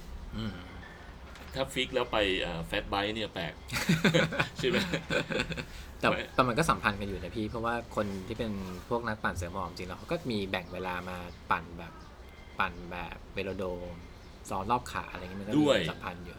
ตอนที่มีงานฟิกเองพวกนักแข่งโรดเนี่ยเขาก็มาลงแข่งด้วยกับงานฟิกเยอะแยะเลยตอนนั้นต้องขอบคุณแบงคอกไคเทเรียมใช่ไหมที่แบบมีหลายๆสนามอ่ะ4-5 สนามอ่ะซึ่งผมก็ไปเป็นเนี่ยแหละคอมเมนเตเตอร์ไปเป็นคนภาคทำให้มันเหมือนมันก็เกิดคอมมูนิตี้อีกฝั่งนี้มาแจมกับฟิกก็เริ่มสัมผัสโรดคนละก็เริ่มเห็นสกายเลนก็มีละทางเขียวทางเขียวก่อนทางเขียวก็มีละมันก็เหมือนเปิดโลกแล้วก็มันเป็นช่วงพีคด้วยคนปั่นมากขึ้นทีนี้มันจะเป็นอะไรไปได้อีกมันก็ต้องเป็นโรดไบค์แน่นอนซึ่งเราก็จับกระแสได้ตอนที่เราย้ายมาอยู่ที่สุขุมวิท31ละสักปี2 ปีแล้วเราก็จับกระแสได้ว่าแน่นอนมาแน่ๆยังบอกเพื่อนเลยให้มาแน่แล้วพวกของอะไรเนี้ยใช้ด้วยกันได้ไหมก็ได้บ้างบางส่วนพวกอะไรบางส่วนหลักเบาะอะไรเบสิกผ้าพันแฮนด์มันคล้ายกันก็เริ่มลองไปคุยกับสปอร์ตไบซิเคิลตอนนี้เป็นสปอร์ต for life ที่คุณโตทำงานอยู่ก็ได้ไปเป็นดีลเลอร์เขาอยากให้เราขายตัวฟิกเกียร์แลงสเตอร์ที่เขามีแหละเขาเหลือเยอะเขาเหลือ 200-300 ตอนนั้น ไม่มีคนทำให้ทำไม่เป็นเหล็กแต่พอเราเข้าไปมันเหมือนเราไปเปิดโลกแบบไปสัมมนาดีลเลอร์เขาจะมีผลิตภัณฑ์ใหม่ๆแล้วก็ตกปีมาวางเรียงโชว์แล้วก็ซื้อได้ในราคาพิเศษแล้วก็ดีลเลอร์ใหม่เครดิต3 เดือนโอ้โหคือหยิบอะไรก็ได้ไม่ต้องจ่ายตังค์ใช่ไหม เดี๋ยวพี่ถ้าเอาอธิบายให้คนเข้าใจง่ายๆคำว่าเครดิต3 เดือนนี่หมายถึงยังไงพี่3 เดือนแล้วค่อยจ่ายเราซื้ออะไรก็ได้จากเขาใช่และแถมลดราคาพิเศษอีกในวันงานนะเพราะว่ามันเป็นสินค้าตกปีซึ่งสำหรับเรามันยังล้ำอยู่มากอะไรเงี้ยเขาก็มาแล้วก็โหเราก็เหมือนเปิดโลกเลยอุ้ยล้ำทั้งนั้นเลยซื้ออะไรบ้างฮะตอนนั้นก็จัดมาเต็มเลยมีรูปอยู่เต็มหน้าร้านเลยผมมาส่งนี่งงปึ้งปังแล้วมันไม่ได้แบบถูกเหมือนฟิกซ์แล้วไงคีเอททั้งคัน139,000เองใช่ไหมไอ้นี่แค่เฟรมกล่องหนึ่งเบาๆนี่ก็เกินแล้วอ่ะบินแรกซัดไปถ้าจำไม่ผิด3 หรือ 5 แสนเนี่ยก็โอ้โหไม่เคยขนาดนี้มาก่อนแบบเปิดโลกเลยแล้วแต่ว่าตอนนั้นเราก็มั่นใจว่าเฮ้ยไปได้แล้วเป็นไงครับพอขายจริงก็เหมือนกับว่าเราเป็นนักมวยงานวัดที่เทิร์นโปรขึ้นไปมากรุงเทพอะไรเงี้ยแล้วไปเจอพวกนักมวยราชดำเนินลุมพินีกันคือพออยู่ในตลาดฟิกเราก็เหมือนแบบเป็นเบอร์ใหญ่นะคนจะรู้สึกว่าเฮ้ยร้านนี้ครบของครบอะไรเงี้ยร้าน60ของครบมีให้เลือกเยอะแต่พอเป็นตลาดเสือหมอบเสือภูเขาก็คือเหมือนเป็นร้านไฮเอ็นด์แล้วกันโอ้โหเรากลายเป็นเด็กน้อยเลยก็คือเจ้าของอายุ30 กว่าแต่ร้านหนึ่งก็คือผู้ใหญ่หมดละแล้วก็เรื่องเงินทุนอะไรเงี้ยที่มันต้องมหาศาลขึ้นเยอะกลายว่าประสบการณ์ที่เรามีโอ้โหเรียกว่าเป็นเด็กเลยแล้วกันแล้วพอเริ่มปุ๊บที่31เนี่ยมันก็จะหลากหลายขึ้นเสือหมอบเสือภูเขาไม่พอซิตี้ไบค์มีไหมครับพี่มีหมอบวินเทจไหมพี่มีมินิไหมเพราะที่31เราตัดพวกมือ 2หมดละ หยุดไปเลย อืม เหมือนกับว่ามันทำร่วมกันไม่ได้ก็เลยต้องอย่างใดอย่างหนึ่งก็คือหยุดไปเลยหมอบวินเทจไม่มีละ อืม ตอนทำเสือหมอบสู่เขานี่เรียกง่ายๆเหมือนเป็นเจนที่สี่เจนที่สี่ก็ลูกค้าที่เป็นเจนหนึ่งรถพับกับหมอบวินเทจเนี่ยก็จะห่างหายไปเพราะเขารู้สึกว่าเขามาแล้วมันไม่มีอะไรตอบโจทย์เขาละ เสียดายไหมครับเพราะว่ามันเป็นสิ่งที่เราสร้างเรามาเนี่ยนะฮะ มันเหมือนต้องเลือกเพราะว่าหนึ่งพื้นที่สองเงิน อืม แล้วก็พอทำพวกนั้นอ่ะมันสถานที่เรามันไม่อำนวยแล้วเราก็ก็เลยต้องเลือก ครับ พอเลือกเสร็จมันก็ยังมีฟิกซ์กับจักรยานสมัยใหม่ใช่ไหมที่เป็นรถใหม่มันก็อยู่ได้แค่นั้นก็ยังเต็มร้านเลยแค่นั้นก็หมด ผมรู้สึกว่าก่อนหน้านี้พี่ตี้เหมือนเลือกเป็นร้านจักรยานแนวอินดี้เนาะคือแบบ นิดนึง อินดี้เนาะ ทีนี้พอมาอยู่ในสายแบบเรียกว่าเมนสตรีมแล้วกันเนี้ย ใช่ มันมีความต่างแบบแค่ไหนยังไงครับแบบ มี วิธีคิดมันต่างกันไหมในการทำธุรกิจ มีเลยครับมีถึงบอกว่าด้วยประสบการณ์พอมันขึ้นมาอีกเวทีหนึ่งเราแบบเราก็รู้สึกนะเฮ้ยมันต้องมีดีกรีว่ะเจ้าของร้านอะที่จะขายเสือหมอบเสือภูเขาอะเพราะว่ามันกลายเป็นว่าเฮ้ยน้องสีนี้มันแมทกับสีนี้นะตอนฟิกเกียร์ใช่ไหมเฮ้ยวินเทจตัวนี้นี่สวยเขาเล่นกันนู่นนี่พวกนั้นเราพูดแล้วมันยังดูแบบดูแล้วมันใช่แนะนำมันได้แต่พอเป็นเมนสตรีมเนี่ยไซส์เพอร์ฟอร์แมนซ์ล่ะคุยกับพี่ครับ แล้วพี่เคยไปแข่งที่งานไหนมาบ้างโอ้โหถามนี้จบเลย ใช่ไหม ถามนี้จบเลย ใช่ไหมแล้วเราก็แบบเฮ้ยตอนนั้นเราก็อ้วนๆ แล้วก็แบบจะใส่กางเกงยีนขาสั้นเสื้อยืดอีกต่อไปก็ไม่ได้อีกมันเหมือนแบบต้องเปลี่ยนการแต่งตัวเปลี่ยนภาพลักษณ์พอสมควรเพราะว่า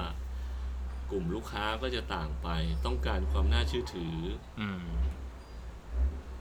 มากๆถึงมากๆว่า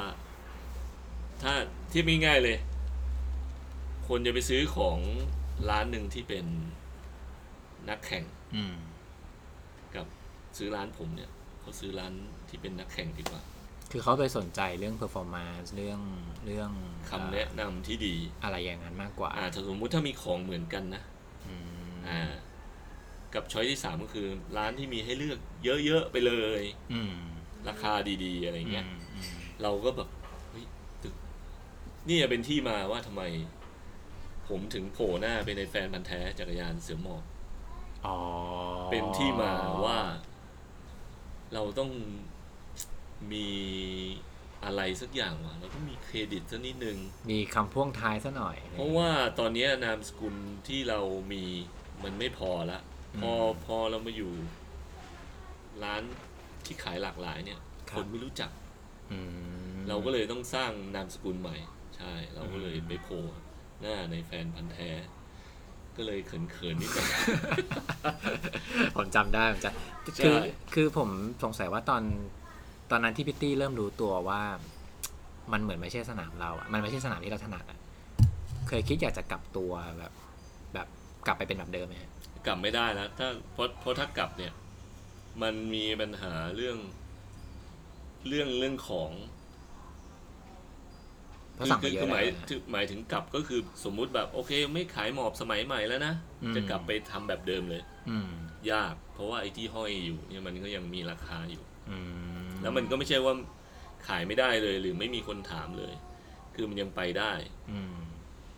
ช่วงนั้นมันก็เลยกลายว่าร้านเล็กๆของเรากลายเป็นว่าขายรถหลากหลายมากถามว่าร้านนี้เน้นอะไรเริ่มตอบไม่ได้ละมันกลายเป็นไม่เน้นอะไรสักอย่างมันกลายเป็นว่าแล้วเราพยายามที่จะแบบมีทุกอย่างก็ลำบากอีกมีทุกอย่างมันจะต้องมีทุกอย่างขนาดไหนในเมื่อจักรยานมีตั้งหลายไซส์ มีสีมาอีกเปลี่ยนปีโอ้โห ปีใหม่มาปีเก่าทำยังไงอะไรอ แต่ ย่าง เมา งี้ หมัดมากเลยเมายอมรับตามตรงเลยเมาหมัดจริงๆก็คือแบบพอเรามาเจอเนี่ยแบบเฮ้ยเริ่มสเปะสปะแล้วเว้ยเริ่มแบบ อืม เฮ้ยลูกค้าฟิกมาเว้ยทำฟิกทำยังพอมีอะไรจนแบบเริ่มอะไรจะไม่มีละเอ้ยจะไปหาที่ไหนร้านนู้นก็เลิกกันไปละเริ่มไม่มีใครนำเข้ามาละ อืม แล้วกระแสก็ลดลงอีกอะไรเงี้ย อืม ถามว่าจักรยานพับมือสองวินเทจยังมีคนถามไหมมีบ้าง อืม เรื่อยๆยังรับเซอร์วิสได้ แต่คันจะไปหารถให้เขาหรือหาของให้เขาอะมันลำบาก ตอนนั้นรายได้ตกไปไหมฮะ ก็เริ่มจากการพลาดที่เช่นว่าสีนี้ไม่มีไซส์นั้นไม่มีอะไรเงี้ยมันก็จะเริ่มแล้วมันก็จะเริ่มเกิดอาการโอเวอร์สต็อกแน่ทีนี้ก็จะเห็นภาพว่า60ไปโผล่ตามงานเคลียร์แลนด์เซลบ่อยมากทุกบูธต้องไปร้านตัวเองไม่ยอมอยู่เลยต้องไปอยู่ตามห้างเทอร์มินอล21ซึ่งใกล้ๆกันเลยนะแต่พอมันไปอยู่ในงานเนี่ยมันดีกว่าออกง่ายกว่าใช่มันก็เลยกลายว่าเราต้องไปตรงนู้นก็คือเหนื่อยมากออกบูธแบบพลวันอเดนี่คือเรานี่แฟนพันธุ์แท้อเดประจำไปทุกปีขาประจำแต่เมืองทองอะไรเงี้ยจะไม่ได้ไปเพราะว่ามันแพงมากมันค่อนข้างไม่ค่อยตรงจุดครับเราจะเหมาะกับเดย์หรือตามห้างอะไรมั้งไบค์ปาร์ตี้อะไรเงี้ยนะผมจำได้ว่าตอนมันมีช่วงนึงที่พี่ตี้เอารถพับเข้ามาเองด้วยใช่ไหมโอ้โหนี่แหละครับตอนนั้นคิดอะไรอยู่พี่ตอนนั้นคิดอะไรอยู่เรียกว่าเป็นเจเนเรชันที่5ก็ได้คือมันอย่างนี้ไม่เคยคิดมาก่อนผมไม่เป็นคนไม่เคยไปต่างประเทศนะก่อนอันนี้ไม่เคยเลยจนมาอยู่สุขุมวิท31ขายคีเอทให้พี่ตั้มพี่หนิงเนี่ยสะบั้นหันแหลกเลยจนคนคิดว่าผมเป็นผู้นำเข้าไปละ31ก็ยังขายอยู่ชงเช้งจนแกบอกว่าตี้ไปงานไต้หวันด้วยกันยังไม่เคยเจอกันเลยไปด้วยกันก็ไปเจอที่สนามบินโอ้พี่หน้าตาเป็นยังไงไม่เคยเจอกันเลยก็ไปงานไทเปไปเริ่มเปิดตาไปเมืองนอกครั้งแรกแปลกมากซึ่งถ้าเกิดใครเคยไปงานจักรยานไต้หวันก็มันใหญ่มากบูธบัลลัมเทิมตอนนั้นยังไม่มีอเดใช่ตอนที่ผมไปเนี่ยยังไม่มีอเดแต่เหมือนอเดก็คงไปดูงานละปีที่ผมไปน่าจะประมาณนั้นก้ำกึ่งกันก็ไปเดินโอ้โหใส่รองเท้าหนังไปตายเดินขาลากโอ้ยแล้วเดินกับพี่ตั้มนักกีฬาใส่รองเท้าวิ่งรู้ทางผมตายกลับมานี่แบบสะบักสะบอมทุกวันน่ะเดินที่พักก็ไกลเป็นถือว่าไปเปิดหูเปิดตาอะไรเงี้ยได้อะไรกลับมาบ้างตอนนั้นไม่เลยพูดภาษาไม่ได้ตอนนั้นพูดภาษาไม่ได้ไม่กล้าพูดที่ร้านเริ่มมีฝรั่งมีญี่ปุ่นแต่ว่าเราเป็นคนไม่พอพูดได้แต่ไม่ค่อยกล้าทำให้เราไปนะไม่คุยกับใครเลยในงานนะไม่คุยกับใครทั้งสิ้นไปอย่างเดียวแล้วก็ยังคงอยู่ที่31นี่แล้วก็เริ่มหลังๆเริ่มช่วงใกล้แต่งงานเริ่มเข้าปีดีนี่แหละจาก31จนร้านมันแน่นเกินละแล้วก็รู้สึกว่าเราไม่ค่อยเหมาะกับตรงนี้ละเพราะรถเราขายหลากหลายแล้วที่มันไม่พอตอน Bike for Mom Bike for Dad ผมไม่รู้สึกถึงความขายดีกับชาวบ้านเลยนะแปลกมากร้านผมเนี่ยจริงๆแล้วมันทำให้ร้านขายดีแล้วป่ะเอางี้ก่อนร้านที่เขาอยู่ทำเลริมถนนทั่วไปแล้วขายรถถูกยันแพงขายดีกันหมดทั่วประเทศใครๆก็พูดว่าขายดียกเว้นผม เพราะรถร้านเรามันค่อนข้างที่จะจาก หมื่นต้นอะไรไปอ่ะมันไม่มี 4-5 พันอ่ะเราก็เลยคิดว่าเฮ้ยที่ก็ไม่พอต้องเปลี่ยนจุดหน่อยก็เลยขยับขยายไปที่ปรีดีพนมยงค์ใหญ่ขึ้นโชว์รถได้หลากหลายขึ้นแล้วก็แต่งงานด้วยช่วงนั้นแต่งงานพีคสุดเลยพีคทุกอย่างจิตใจแบบฮึกเหิมมากไม่ได้ว่ามีตังค์นะตอนนั้นถือว่ายังโอเคอยู่ใช่ไหมถ้าพูดรวมๆถ้าพูดรวมๆคือ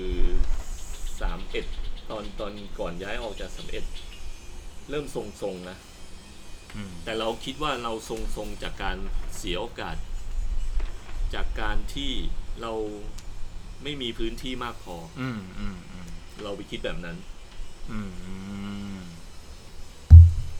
ช่วงนั้นเปิดประสาทเริ่มไปไต้หวันบ่อยขึ้นแล้วพอแต่งงานเนี่ยมันเป็นอะไรไม่รู้ผมก็แบบช่วงนั้นพีคมากเลยกล้าสุดๆไปงานปุ๊บดีลแบรนด์แรกเลย FSIR มาถึงจำได้เลยร้านเพิ่งย้ายไปเองกำลังตกแต่งอยู่ของมา FSIR ลงปุ้งขายได้ขายไปออกเมืองทองขายคนฮือฮาทำไมต้องเป็นแบบนี้ผมมองว่ามันสวยมองว่ามันสวยและเบาแล้วก็คิดว่ามีลู่ทางที่ไปได้ตอนนั้นก็เริ่มพอจะคุยได้มากขึ้นแล้วแต่ก็ใช้การแชทการอะไรคุยบ้างอะไรเงี้ยก็ได้มาเสร็จตู้แรกเฮ้ยโอเคไม่เยอะลองก่อน30ขายได้ครั้งที่200หรือ200เนี่ยแล้วก็หมดอีกมีตู้ที่3แล้วโอ้โหตอนนั้นมั่นใจมากแล้วเว้ยนี่เจนนี่ตั้ง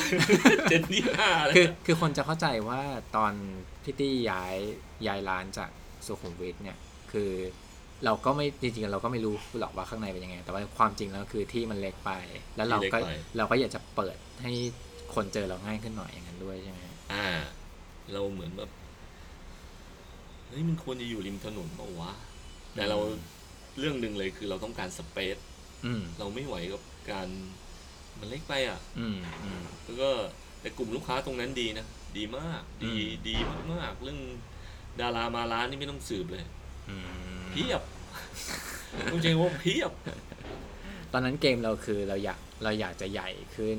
เราอยากจะทำอะไรมากขึ้นด้วยใช่ให้มันแบบคล่องตัวขึ้นแล้วเราคิดว่าปรีดีก็ยังไปไม่ยากเราคิดว่าลูกค้าเรายังไงก็ตามถามว่าอันนี้เป็น1เรื่องเลยที่อ่านเกมผิดมันเกิดอะไรขึ้นพี่1เลยเห็นเลยคือลูกค้าไม่ตาม2ปรีดีมันไม่ใช่สุขุมวิทอย่างที่เราคิดใช่ไหมใช่ผมว่ามันนึกออกใช่ไหมเวลาทะลุซอยเอกมัยไปจากตึกที่ดีอยู่พอมันออกปรีดีปุ๊บมันเป็นอีกแบบนึงแล้วเราเรียกว่าเป็นครั้งที่2เลยที่ใช้คำว่าเราพลาดครั้งแรกคือการไปเป็นตัวแทนเสริมเป็นเชื่อไรแต่พูดอย่างนี้ก็เกินไปเดี๋ยวเขาด่าแต่หมายถึงว่าพลาดครั้งแรกคือการที่ขึ้นไปสังเวียนใหญ่มันเหมือนเป็นการได้เรียนรู้ดีกว่าถ้าเกิดพูดกันอย่างนั้นแต่ว่าตรงปีดีผมว่ามันก็ประหลาดดีฮะเพราะว่ามันไม่ไกลเลยนะพี่เอาจริงใกล้มากมันใกล้มากแต่ความเราอยู่ใช้ชีวิตอยู่แถวนั้นเรารู้ว่ามันมีซอยกลางทะลุไปเรื่อยๆเราถึงคิดว่ายังไงมันก็ไม่หลุดหมายถึงว่าไม่ไกลแล้วกันยังมาได้แต่เรียกว่าอ่านไม่ขาดก็คือโจทย์แรกที่เจอก็คือรีโนเวทตึกมหาศาลเพราะว่ามันมาจากตึกล้างก็เหมือนว่าจะเต็มแทนไว้เลยข้างหลังต้องมีร้านกาแฟนู่นนั่นนี่พอบอกได้ไหมพี่หมดไปเท่าไหร่ฮะแค่ทำอย่างเดียวก็400,000 กว่าแล้วนะรีโนเวทตึกทาสีไอ้นู่นแตกไอ้นี่ตรงร้านกาแฟพื้นมันแอนใช่ไหมโอ้โห iBeam ไปค้ำอลังการเลย หมดไปเยอะ เสร็จใช่พอทำแต่ด้วยความที่หนึ่งเรื่องเลยก็คือเราโทษตัวเราเองด้วยตอนนั้นเราเหมือนแบบนำเข้าตอนพูดถึงพาร์ทนำเข้าเราก็ดูมีไฟเนี่ยนะแต่พอพูดถึงตอนทำร้านอ่ะเหมือนกับว่าพอไปถึงเราก็เฉยแชะจัดก็ยังจัดไม่สุดอะไรเงี้ยพอย้ายไปอ่ะป้ายเป้ยร้านก็ไม่มีไม่ติดก็เหมือนกับว่าก็เปิดเลยก็เปิดไปเลยก็ทำไปแล้วก็พอย้ายไปที่นั่นเสร็จเหมือนกันบริษัทเดิมเฮ้ยเดี๋ยวเอา Mountain Bike มาลงเต็มเลยนะที่นี่มันลงได้แล้วเต็มเลยเซลมานั่งช่วยกันประกอบเต็มเลยปรากฏ1 เดือนผ่านไปอยู่อย่างนั้นนะคือเป็นเพราะว่าคนไม่ตามไปแล้วปีดีมันก็ไม่ใช่อย่างที่เราคิดใช่นั่นคือ2เหตุผลหลักที่ร้านไม่สักเซสมากใช่คือแบบแถวนั้นกลายเป็นว่าจักรยานราคาระดับนี้แพงเลยทีนี้โอ้โหก็เลยแบบเฮ้ยนิดนึงแกว่งยอมรับเลยแกว่งพี่ตี้เวลาเจอปัญหาแบบนี้ฮะปัญหาทางธุรกิจเนี่ยพี่ตี้มีวิธีจัดการมันยังไงพี่เราก็ชอบคิดว่ามันยังไงมันก็ต้องทำไงให้ขายได้จะค่อนข้างเห็นว่าผมค่อนข้างจะแบบสไตล์ขายของถ้าคนพูดถึงซิตี้เนี่ยคือพี่แม่งขายของตลอดคือมันเป็นเรียกว่าเป็นรากเราดีกว่านะเพราะเราก็เกิดมาจากคนที่แบบไปตามตู้หรือแบบว่าไปขายคำว่ารากเนี่ยสำคัญก็คือเราไม่ค่อยซีเรียสเราถือว่าก็มันต้องขายมันก็ต้องขายโอเคในเพจคนไม่ค่อยเห็นก็ขายทาง Facebook เงียบมากก็ต้องเซลล์ก็ต้องโปรโมทไปที่ร้านขายไม่ได้ก็ต้องยอมเหนื่อยหน่อยไปออกบูธอะไรเงี้ยคือเราก็ถือว่าก็แก้ปัญหาตามหน้างานไปแล้วกันผมรู้สึกว่าพี่ตี้คล่องด้วยส่วนหนึ่งแล้วก็ไม่ได้ยึดติดว่าเราจะต้องเป็นร้านแบบคือผมกำลังพูดถึงว่าถ้าเกิดว่ามันเป็นคนที่แบบว่าอารมณ์เหมือนลงเขินหน่อยเขาจะไม่กล้าทำแบบนี้ใช่ถ้าเขาติดแบบติดภาพนิดนึงนะเขาจะไม่กล้าทำแบบนี้แต่เราแบบดีแล้วไม่เกิดเราเป็นคนขายของนะใช่เราไม่ซีเรียสไงเราก็แค่พ่อค้าเราก็เรายอมรับไงว่ามันเงียบเราก็ต้องขายเปิดร้านกาแฟที่ปีดีมาไม่มีคนมาเลย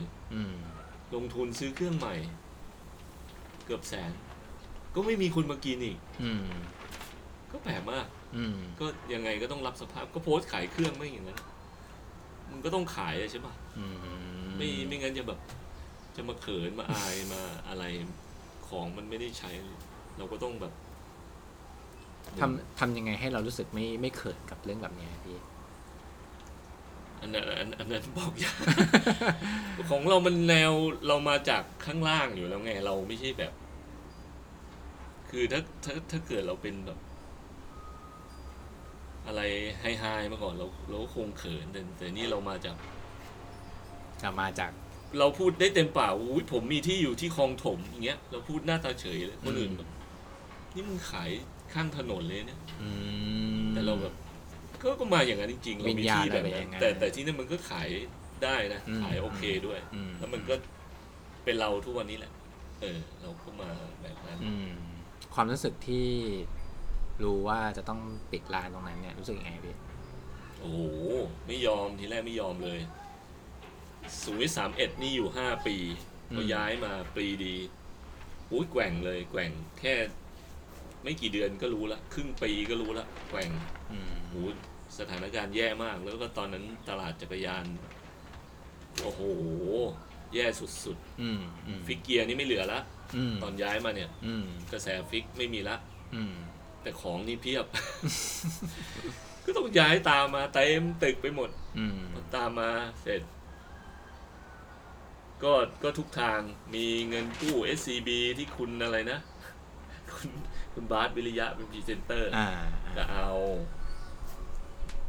อาหมดมีอะไรโทรมาแบบ เงินกู้อะไรโอ้โห เงินแหล่งเงินสดต่างๆเอามาให้หมด กู้หมดก็พยุงไม่ไหว อืมอืมก็ก็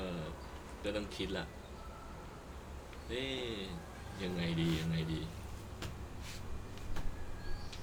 ทีแรกก็ไม่ยอมก็ยื้อสุดๆนะจนเรื่องนี้น่าจะมีหลายๆคนในวงการก็รู้อยู่ก็คือสรรพากรมา walk in เข้ามาเลยโดยบังเอิญผมก็ปูพรมแถวนั้นอ่ะอันนี้เป็นเรื่องราวที่น่าสนใจสำหรับร้านค้า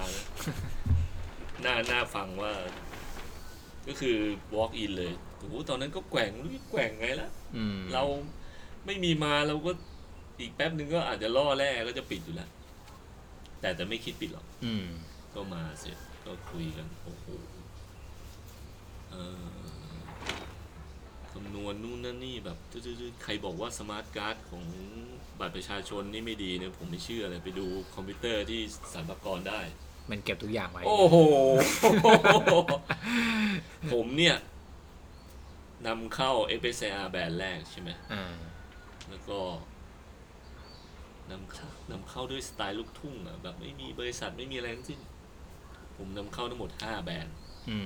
หลังจากนั้นไปลดพับหมดเลยก็มูลค่าก็ประมาณหนึ่งซึ่งบัตรประชาชนผมนี่ผมไม่อยากจะเชื่อเลยว่าเวลาไปติดต่อราชการนี่ยังต้องซีล็อกกันอยู่เลยแต่นี่มารวบรัดเลยก็คือสรรพากรบอกเลยโอเคย้อนหลัง2.1 ล้านเราบอกโอ้โหพี่ไม่มานี่ผมก็จะปิดร้านอยู่แล้ว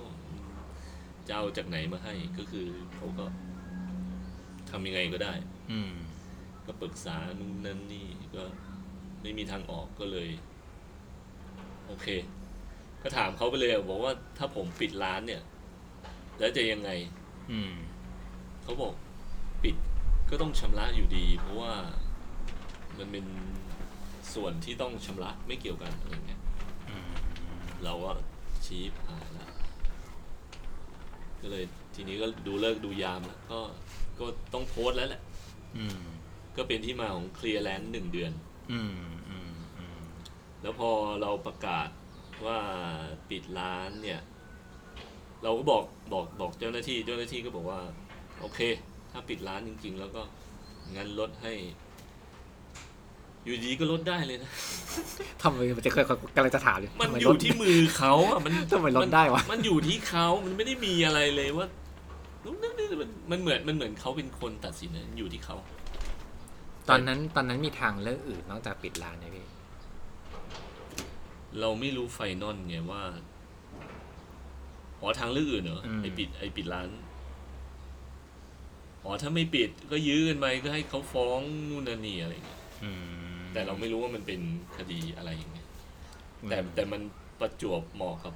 ว่าเราก็เมาหมัดอยู่แล้วไงเศรษฐกิจก็ไม่ค่อยดีจริงเราก็ไม่ไหวอยู่แล้วเพราะตอนนั้นมันเงียบมากตอนที่โพสต์ปิดร้านเนี่ยทำใจยานานไหมพี่ไม่นานแล้วเราก็รู้เลยว่าเราไม่อายแล้วเราก็คิดคำก่อนเลยว่า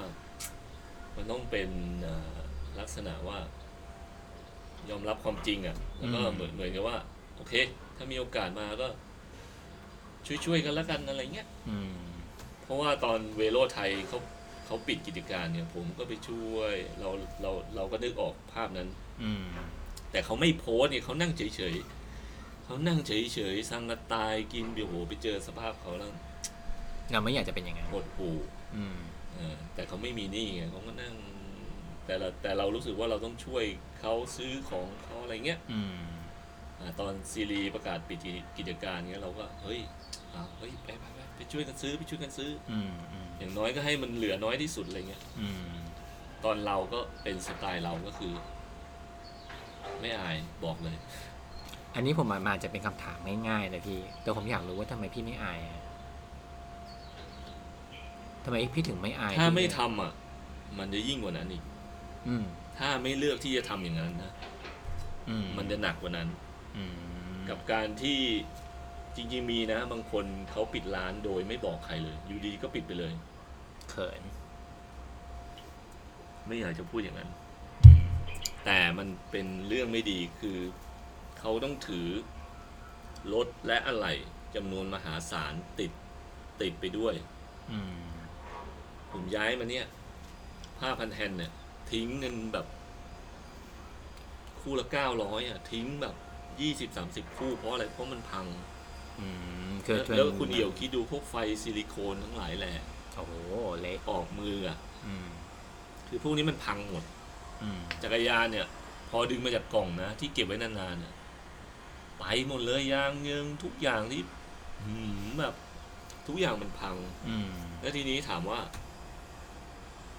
เราควรทำแบบไหนมากกว่ากันใช่ไหม กับการที่แบบบริษัทใหญ่ๆเขายังเคลียร์แลนด์เซลได้เลย ใช่ไหมถึงแม้มันจะไม่ใช่แบบเหตุผลการเลิกกิจการอะไรก็เถอะ แต่เขารู้ไงว่ามันก็ต้องทำแต่ผมอยากให้มันแรงกว่าการเคลียร์แลนด์เซลธรรมดาก็คือมันเหมือนบอกเพื่อนนะแล้วกันบอกเพื่อนแล้วกันว่าอ่ะจะอย่างนี้แล้วนะ แล้วก็แต่ตอนนั้นก็ไม่รู้แหละ โจทย์คือแค่ว่าต้องระบายให้มากที่สุด ต้องเคลียร์ ใช่ เพราะว่าสรรพากรลดให้เหลือ700,000 1 ใน 3 แต่ให้เวลา1 สัปดาห์ ในการเคลียร์ จ่าย เอาในการจ่าย ใช่ปกติขายทั้งปีไม่ถึง สภาพจิตใจตอนนั้นเป็นไงพี่ ก็มันก็ต้องทำอ่ะ เรื่องไม่ได้ แล้วก็แต่พอเริ่มเซลล์ก็โอเคนะคนมาเยอะ เราก็ชื่นใจแล้วก็คนที่ไม่เคยมาร้านปีดีเลยก็มา ผมรู้สึกอยู่เรื่องหนึ่งก็คือ แล้วก็ทันด้วย เท่าที่สังเกตตามเอาพูดตรงๆจะดูใน Facebook พี่ครับพี่ตี้มองบวกอ่ะผมรู้สึกว่ามันคือมันมีหลายแบบคนที่เผชิญหน้าปัญหาแบบเนี้ยมีทั้งแบบดิ่งไปเลยกับแบบมองบวกหากับมันของพี่ตี้เป็นอย่างหลังแต่ผมอยากรู้ว่าจริงๆแล้วพี่ตี้แบบรู้สึกอย่างนั้นหรือเปล่าหรือว่าเราไม่ถึงกับมองบวกหรอกแต่ว่าเราผมก็เห็นนะบางคน Facebook โพสต์แล้วแบบตัดพ้อนู่นนั่นนี่อะไรเงี้ยเราก็เข้าใจนะแต่ว่ามันต้องทำอ่ะมันต้องหาทางแก้แล้วต้องลงมือทำด้วยถ้าอยู่เฉยๆมันแก้ไม่ได้ไงหรือมันอาจจะเป็นเพราะว่าเรารากของเรามันเป็นคนขายของจริงๆด้วยแล้วเราก็รู้สึกว่ามันต้องทำอะไรทุกอย่างอ่ะมันต้องทำอ่ะมันก็ต้องแก้เป็นปัญหาไปก่อนช่วงเวลาจากปีดีพี่หายไปกี่ปีครับกว่าที่จะมาเปิดไอตัวใหม่เนี่ยจริงๆเรา1 ปีก็ไม่นานมาก1 ปีจริงอ่ะจะไม่มีที่นี่แล้วด้วยแล้วปรากฏว่าเราก็รู้สึกว่าแล้วของพวกนี้มันจะไปอยู่ที่ไหนวะเนี่ยก็เลยช่วงที่เซลล์ก็เลยคิดว่าโอเคแหละมันคงไม่ใช่ร้านต่อไปแล้วแหละมันต้องไม่มีร้านละหมายถึงหน้าร้านนะอ๋อคิดอย่างนั้นมันไม่มีละแต่ว่ามันคงต้องเป็นสักแห่งที่มันคล้ายๆแบบมันเป็นที่ของเราอ่ะ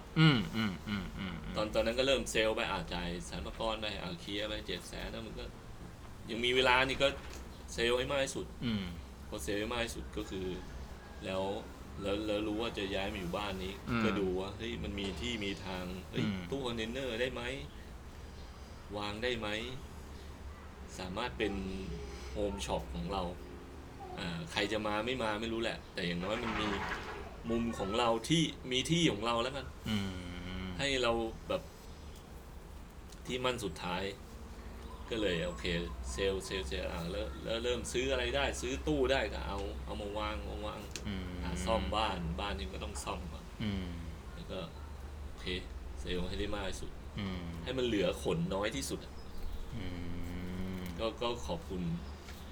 เพื่อนลูกค้าอะไรเงี้ย อืม ทั้งใหม่ทั้งเก่าก็มาช่วยกันร้านเพื่อนร้านอื่นอะไรเงี้ยก็ซื้อเท่าที่ได้เพราะของเขาก็มีเต็มอยู่แล้วเราก็ ขออนุญาตถามเรื่องส่วนตัวนิดนึงนะแฟนพี่นี่ก็อยู่ในหลายๆช่วงหลายๆสเตจนะ อยู่ตลอด อยู่ตลอดเลย เราไปข้างหน้าด้วยกันยังไงฮะแบบทั้งช่วงที่รุ่งโรจน์ทั้งช่วงที่เปลี่ยนแปลงและช่วงที่มาอยู่แบบเนี้ย เขาก็เหมือนแบบเขาก็เป็นผู้ตามเลยจริงๆไอเดียทุกอย่างปกติมันก็อยู่ที่เราหมด เขาอยากให้เรามีร้านอีกไหมพี่ ไม่ไม่เลย อืม ที่บ้านก็ไม่ที่บ้านผมก็ไม่คือ แต่เรารู้สึกว่าเฮ้ยถ้าเกิดเราย้ายกลับไปคลองเตยเนี่ย ของทุกอย่างมันจะถูกหมกอยู่ในห้องไหนก็ได้ที่มันเก็บของได้นึกออกไหมแล้วพวกนั้นมันก็จะคือปิดตายเอาอะไรไม่ได้อีกเลยถึงจะไปหาคือพังแน่นอนแต่ถ้าเรามีอย่างเงี้ยยังพอจัดเรียงได้บ้างอย่างเงี้ยใครถามอะไรก็ยังพอเฮ้ยเอามาถ่ายรูปส่งให้ดูอะไรเงี้ยมันยังมีทางไปไงแต่ถ้าอย่างนั้นก็คือโอ้โหยิ่งช้ำหนักปิดตายขอทำอะไรสักอย่างดีกว่าไม่ทำอะไรเลยให้มันมีทางไปนิดนึงโอเคจะกลับไปทำงานประจำก็อีกเรื่องนึงแต่อย่างน้อยเสาร์อาทิตย์กับไอ้ของพวกนี้นี่ยังให้มันมีตอนนั้นคิดแค่นั้นนะไม่ได้คิดถึงแบบโอ้ยเดี๋ยวจะต้องแบบเป็นคอมมูนิตี้เดี๋ยวมีคนมานู่นนั่นนี่อะไรมาเฮฮาสนุกไม่ตอนนั้นเหมือนย้ายมาอยู่ที่นี่เราปงอะแล้วก็แบบแค่นี้ละแต่ก็เป็นที่มาสุดท้ายถ้าเกิดพูดอย่างนั้นได้ใช่แล้วก็ไม่ต้องเป็นดีลเลอร์อะไรทั้งสิ้นละเป็นตัวของตัวเองดีกว่าแต่อยู่ที่นี่ผมจะบอกให้โอ้กับดีกว่าอีกเพราะว่าตอนคืออย่างสิ่งที่ผมมีติดตัวมาด้วยเลยก่อนปิดร้านเนี่ยคือเครดิตผมเซลได้นะสิ่งแรกจ่ายสรรพากรอันนี้ร้านอื่นๆก็ฟังไว้นะครับ จ่ายสรรพากรก่อนคือถ้าเกิดเลือกได้ให้สรรพากรเป็น priority อาจจะดูเป็นแนวทางได้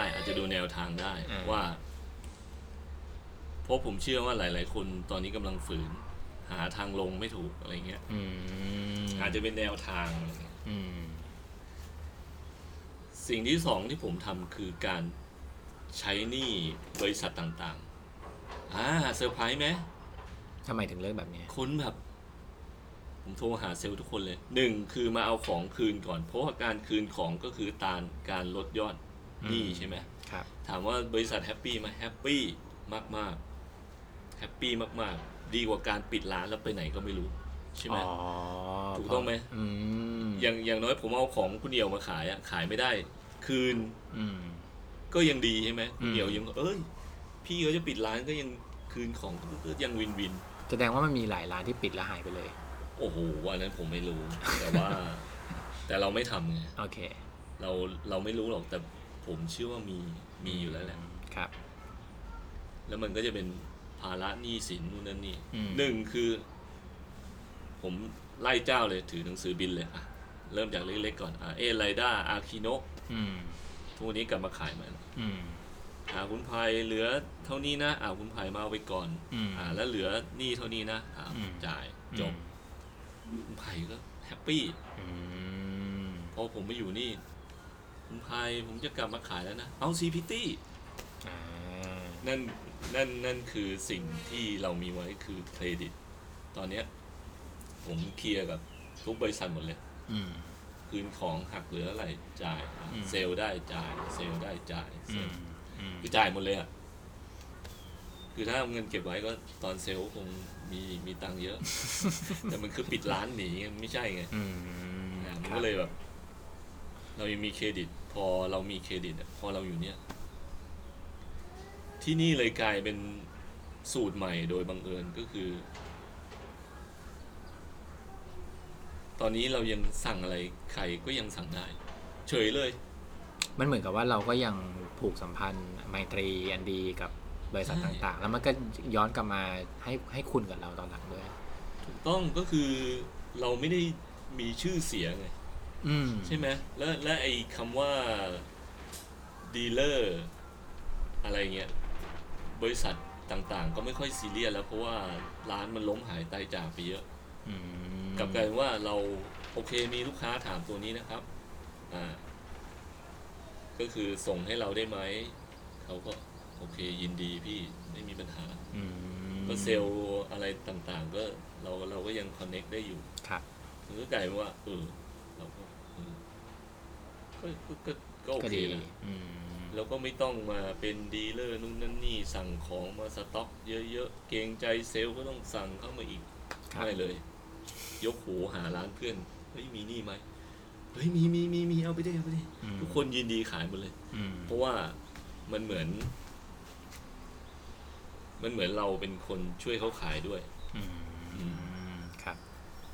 แต่ก็ต้องขอบคุณเพื่อนๆหรือบริษัทพวกนี้ได้แหละเพราะว่าจริงๆเขาจะไม่ให้ก็ได้เฮ้ยทำไมกูต้องให้มึงว่ามึงเหมือนจับเสือมือเปล่าหรือเปล่าแต่จริงๆเขาไม่ได้คิดอย่างนี้ครับเราก็ติดตามชีวิตพิตตี้มาตั้งแต่จุดเริ่มต้นจนมาถึงจุดล่าสุดนะตอนนี้แล้วผมคิดว่าก็คงเป็นคำถามท้ายๆแล้วคือผมอยากให้พิตตี้สรุปนิดนึงครับว่าเราได้เรียนรู้อะไรจากธุรกิจร้านจักรยานบ้างพี่คิดยังไงกับมันคือจริงๆธุรกิจจักรยานก็เป็นธุรกิจที่ดีนะแต่ว่าไม่ยากการจะเปิดร้านเนี่ยไม่ยากเลยมีนิดๆหน่อยๆก็เปิดได้แต่ถามว่าไม่ง่ายก็คือไม่ง่ายเลยต้องศึกษาล่วงหน้านิดนึงว่าจะเปิดร้านที่ตั้งไหนขายอะไรหรือว่าต้องการแค่เป็นส่วนหนึ่งของแบบอยากให้ได้ชื่อว่าขายอะไรเงี้ยออนไลน์ไหมเพราะตอนนี้มันเปลี่ยนไงถามว่าทำไมเราอยู่ตรงนี้ก็ยังขายอะไรนู่นนั่นนี่ได้ก็คือออนไลน์ไงไม่จำเป็นจะต้องมีหน้าร้านเสมอไปณชั่วโมงนี้แล้วก็แต่สำหรับคนที่อยากเปิดร้านเนี่ยก็คือต้องบอกเลยว่าต้องจริงจังในความหมายว่าต้องชัดเจนนะฮะชัดเจนแล้วก็ที่ผมตามวงการจักรยานไม่ทันเรื่องนี้สำคัญผมใช้คำว่าตามไม่ทันเลยนะหนึ่งคือเมื่อก่อนเมืองนอกก็ไม่เคยไปภาษาก็ไม่ค่อยได้มาได้ตอนหลังๆแต่ที่ผมยังไม่ได้จนทุกวันนี้เลยคือเรื่องเทคโนโลยีโลเทคมากจักรยานทุกวันนี้ไม่เก่งคอมพิวเตอร์นี่ไม่สามารถทำได้นะนอกจากว่าคุณจะวางตำแหน่งร้านของคุณเป็นแค่โอเคร้านเราพอแค่นี้ไม่ต้องขายของไฮผมไม่อยากจะบอกเลยว่าผมเซ็ตไมค์การ์มินไม่เป็นนะจริงผมแบบขาโรเตอร์วัดผมเซ็ตไม่เป็นแต่ตอนนี้ผมไม่ได้อะไรแล้วผมบอกตรงๆเผื่อลูกค้าจะมาให้ผมทำก็คือเราตามไม่ทันจริงมันแบบมันสารพัดจะเทคโนโลยีเลยโอ้โหแบบอะไรกันเทรนเนอร์สมาร์ทเทรนเนอร์ผมซิงค์ลำโพงบลูทูธฟังนี่ยังลำบากเลยทุกวันนี้แล้วยังไม่นับ e-bike อีกโหหนักเลยสารพัดคือถ้าเกิดว่าคุณไม่สามารถเชี่ยวชาญด้านนี้ได้อย่างน้อยก็ต้องมีคนที่คอยช่วยหรือว่ามีคนที่แบบซับออกไปได้อย่างนั้นด้วยหรือเปล่าก็มีผู้จัดการของสเปเชียลของสปอร์ตไบซิเคิลคนหนึ่งเขาเป็นคนไต้หวันเขาพูดเสมอเลยซิตี้ยูต้องโฟกัสในที่หมายถึงว่ายูจะทำจักรยานอะไรยูจะอยู่วางตัวเองอยู่ตำแหน่งไหนอย่างถ้าผมรถพับก็เจ้ารถพับไปเลยหรือโคนาโก้ก็เจ้าโคนาโก้ไปเลยแต่อย่าวอกแวกคือเดี๋ยวก็ไอ้นั่นมาให้นี่มานู่นมานั่น อะไรฮิตก็จะตามเขาอะไรเงี้ย อืม แต่ตอนนั้นเราไม่รู้ไงทุกอย่างเหมือนว่าเราอยากได้อะไรมาขายเราก็ต้องสั่งมา ครับ ก็นั่นแหละคือคำว่าโฟกัสแล้วก็โอเคเราอยู่รู้ว่าเทคโนโลยีนี้ทำไม่ได้ ครับ ก็ไม่ต้องไปสั่งมาขาย อืม เช่นสมาร์ทเทรนเนอร์ก็ปล่อยเขาให้เขาขายไป คุณเหมาะกับอะไร คุณเหมาะกับอากิโนะ อืม ที่มันไม่มีเทคโนโลยีอะไรเลย แต่ถามว่าทำไมล่ะ ก็นั่นมันเป็นคุณไง คุณขาย3 ลูกกิ้งได้ที่อื่นมันไม่มีขายนี่ อืม แต่คุณเหมาะกับอย่างเงี้ยก็จริง ไม่ต้องไปตามคนอื่นก็ได้ ไม่ต้องเลยจริงๆ จนผมค้นพบสัจธรรมหลังจากผมมานั่งเซอร์วิสจักรยานเงียบๆอยู่ที่เนี่ยแล้วก็ปลงด้วยแล้วก็คิดอะไรหลายๆอย่างเสาร์อาทิตย์คิดไป อืม วันที่ผมกลับมาที่นี่แล้วเนี่ย แล้วผมโพสต์จักรยานมือ2 5 คันลงขายใน Facebook อ่ะ อืม มีแต่คนดีใจ เหมือนพิตตี้กลับมาเป็นคนเดิมอย่างนั้นด้วยป่ะฮะ เพื่อนผมอะไรผมเนี่ยโอ้โหต้องนี้อะไรอย่างเงี้ย อืม มันก็เหมือนแบบก็แบบนั้นแหละก็แค่นั้นแหละ ไม่ได้มีอะไรเลยถนัดแบบไหนก็ทำแบบนั้น ตอนนี้พิตตี้คิดว่าตัวเองถนัดเรื่องอะไรมากที่สุด เราเหรอถนัดรถพับก็ถนัดนะ อืม นำเข้าก็ถนัดนะตอนนี้เป็นที่ปรึกษาได้ ถ้าใครอยากให้ช่วยเพราะว่าเมื่อก่อนไปเดินยูโรไบค์นี่เท่มากนะ เดินไปบอกเขาเลยนะไอ้นี่มีไฟล์แบรนด์อินแฮนใช้คำนี้เลยนะ โอ้โหเขาไม่แบบเช็ดแค่เป็นใครวะเนี่ย แล้วแบบเปิดตัวอย่างนี้เลยนะ เพราะว่าถ้าไม่รู้จักเขาไม่คุยด้วยไง อืม แล้วยืนนำบัตรเขาเฮ้ยอิมพอร์เตอร์นะเว้ยไฟล์แบรนด์อินแฮนใช้คำอะไรก็ไม่รู้ คือผมรู้สึกว่าณปัจจุบันนี้ของพิตตี้ครับ คือความเชี่ยวชาญของพิตตี้ถ้าเอาแรกสุดเลยมันก็คือ สายตาของการหาของมือสองที่หลากหลายมากๆแต่เราหาเจอ แล้วก็อีกแง่หนึ่งคือผมรู้สึกว่าพิตตี้ผ่านสเต็ปของการทำร้านจักรยานมาแทบทุกอันแล้วอะไม่มีใครผ่านแบบพี่มาได้นะทั้งขายมือสองไปตามตู้เปิดร้านนำเข้าปิดร้านแล้วกลับมาเปิดใหม่อีกรอบนึงนี่ไม่ใช่ทุกคนที่ทำได้นะพี่แบบนี้มันก็เลยกลายว่าของเราทำจักรยานค่อนข้างหลากหลายชนิดนะการรับเซอร์วิสมันก็เลยแบบเนี่ยก็เป็นทางที่ถูกแล้วแหละเพราะว่าคุณเซอร์วิสจักรยานได้ทุกชนิดเลยโอเคไม่นับพวกไฮเทคนะไอพวกดิสซ่อนสายเราก็ผมไม่ต้องมา ตามไม่ทันแล้ว no ยอมรับบอก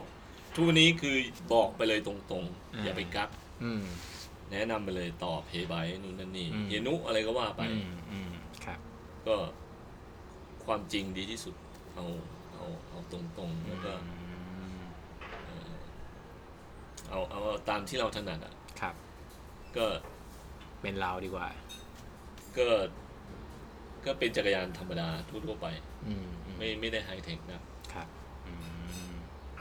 โอเคครับเราคุยเรื่องร้านจักรยานกันมาชั่วโมงกว่าเกือบจะ2 ชั่วโมงแต่ว่าซึ่งคนก็จะงงว่าเฮ้ยพี่เอี่ยวยกตัวอย่างร้านซิกตี้ทำไม จริงแล้วผมเชื่อว่าหลายๆอย่างที่พิตตี้พูดมันก็ปรับใช้ได้กับหลายๆเรื่องที่เอาตรงๆอันนี้พูดกันแบบตรงไปตรงมาว่าพอพิตตี้ผ่านประสบการณ์มาขนาดนี้ก็มีหลายเรื่องที่เราเรียนรู้ได้เช่นกันนะครับนี้อยากให้พิตตี้ทิ้งท้ายนิดนึงครับว่าถ้าอยากจะมาใช้บริการ60ณตอนนี้ครับควรจะติดตามทางช่องทางไหนบ้างครับก็ยังเป็นแฟนเพจเดิมนะก็คือ Facebook 60 Byte นะครับแล้วก็ส่วนตัวก็สมชาย60 Fixie กรันธมาศครับก็ร้านเราก็อยู่นี่แหละซอยบางนาตลาด53อยู่ข้างๆโลตัสบางนากม8หรืออยู่ตรงข้ามเมกะบางนาแนะนำว่าถ้าก่อนจะมาโทรมาสักนิดนึงนัดกันก็เบอร์เดิมครับ0841236655เพราะที่นี่มันก็เหมือนกับว่าเป็นการนัดหมายกันนะไม่ถึงกับแบบอยู่ดีๆก็มาเลยได้ครับผมเดี๋ยวจ้าเอ๋ว่าไปไหนก็ เดี๋ยวจะพลาดกัน แล้วช่องทางออนไลน์ล่ะครับพี่ ก็ก็ก็ยังมี YouTube อยู่ อ่า บ้างยังมีอยู่ YouTube บ้างก็รีวิวนู่นนั่นนี่ ไทย MTB ยังมีอยู่ไหมฮะตัวร้าน ไทม์ทีบีไม่มีแล้ว ไม่แล้วนะโอ ต เค ตอนนี้ก็จะเป็นรีวิว แล้วก็บริษัทห้างร้านจะจ้างไปช่วยอะไรก็ได้นะ มานี่ถึงได้รู้ตัวว่าจริงๆเราอะไม่เคยเป็นพนักงานลูกจ้างเขาเลยนะ แต่พอมาเนี่ยเฮ้ยการไปเป็นพนักงานไปเป็นลูกจ้างเนี่ยสบายใจกว่าเยอะ อืม เจ๋งกว่าเยอะ อืม แล้วมันกลายเป็นเหมือนจะเหมาะกับเราด้วยนะ อืม เพราะว่าเราก็ทำได้หมดนะ ไปออกบูธนี่เราก็ออกมายับแล้วอ่ะ ใช่ใช่ใช่ โอ้โหแล้วแบบรับผิดชอบเองหมดกลายเป็นว่า พอไปร่วมทำกับเขาอุ๊ยเราสบายใจกว่าเยอะ ครับอืมโอเคครับ ก็วันนี้คิดว่าน่าจะเพียงพอสำหรับวันนี้นะครับขอบคุณพี่ตี้มากเลยนะครับ ครับ ขอณ ขอบคุณมากครับคุณเดี่ยวสวัสดีครับ บ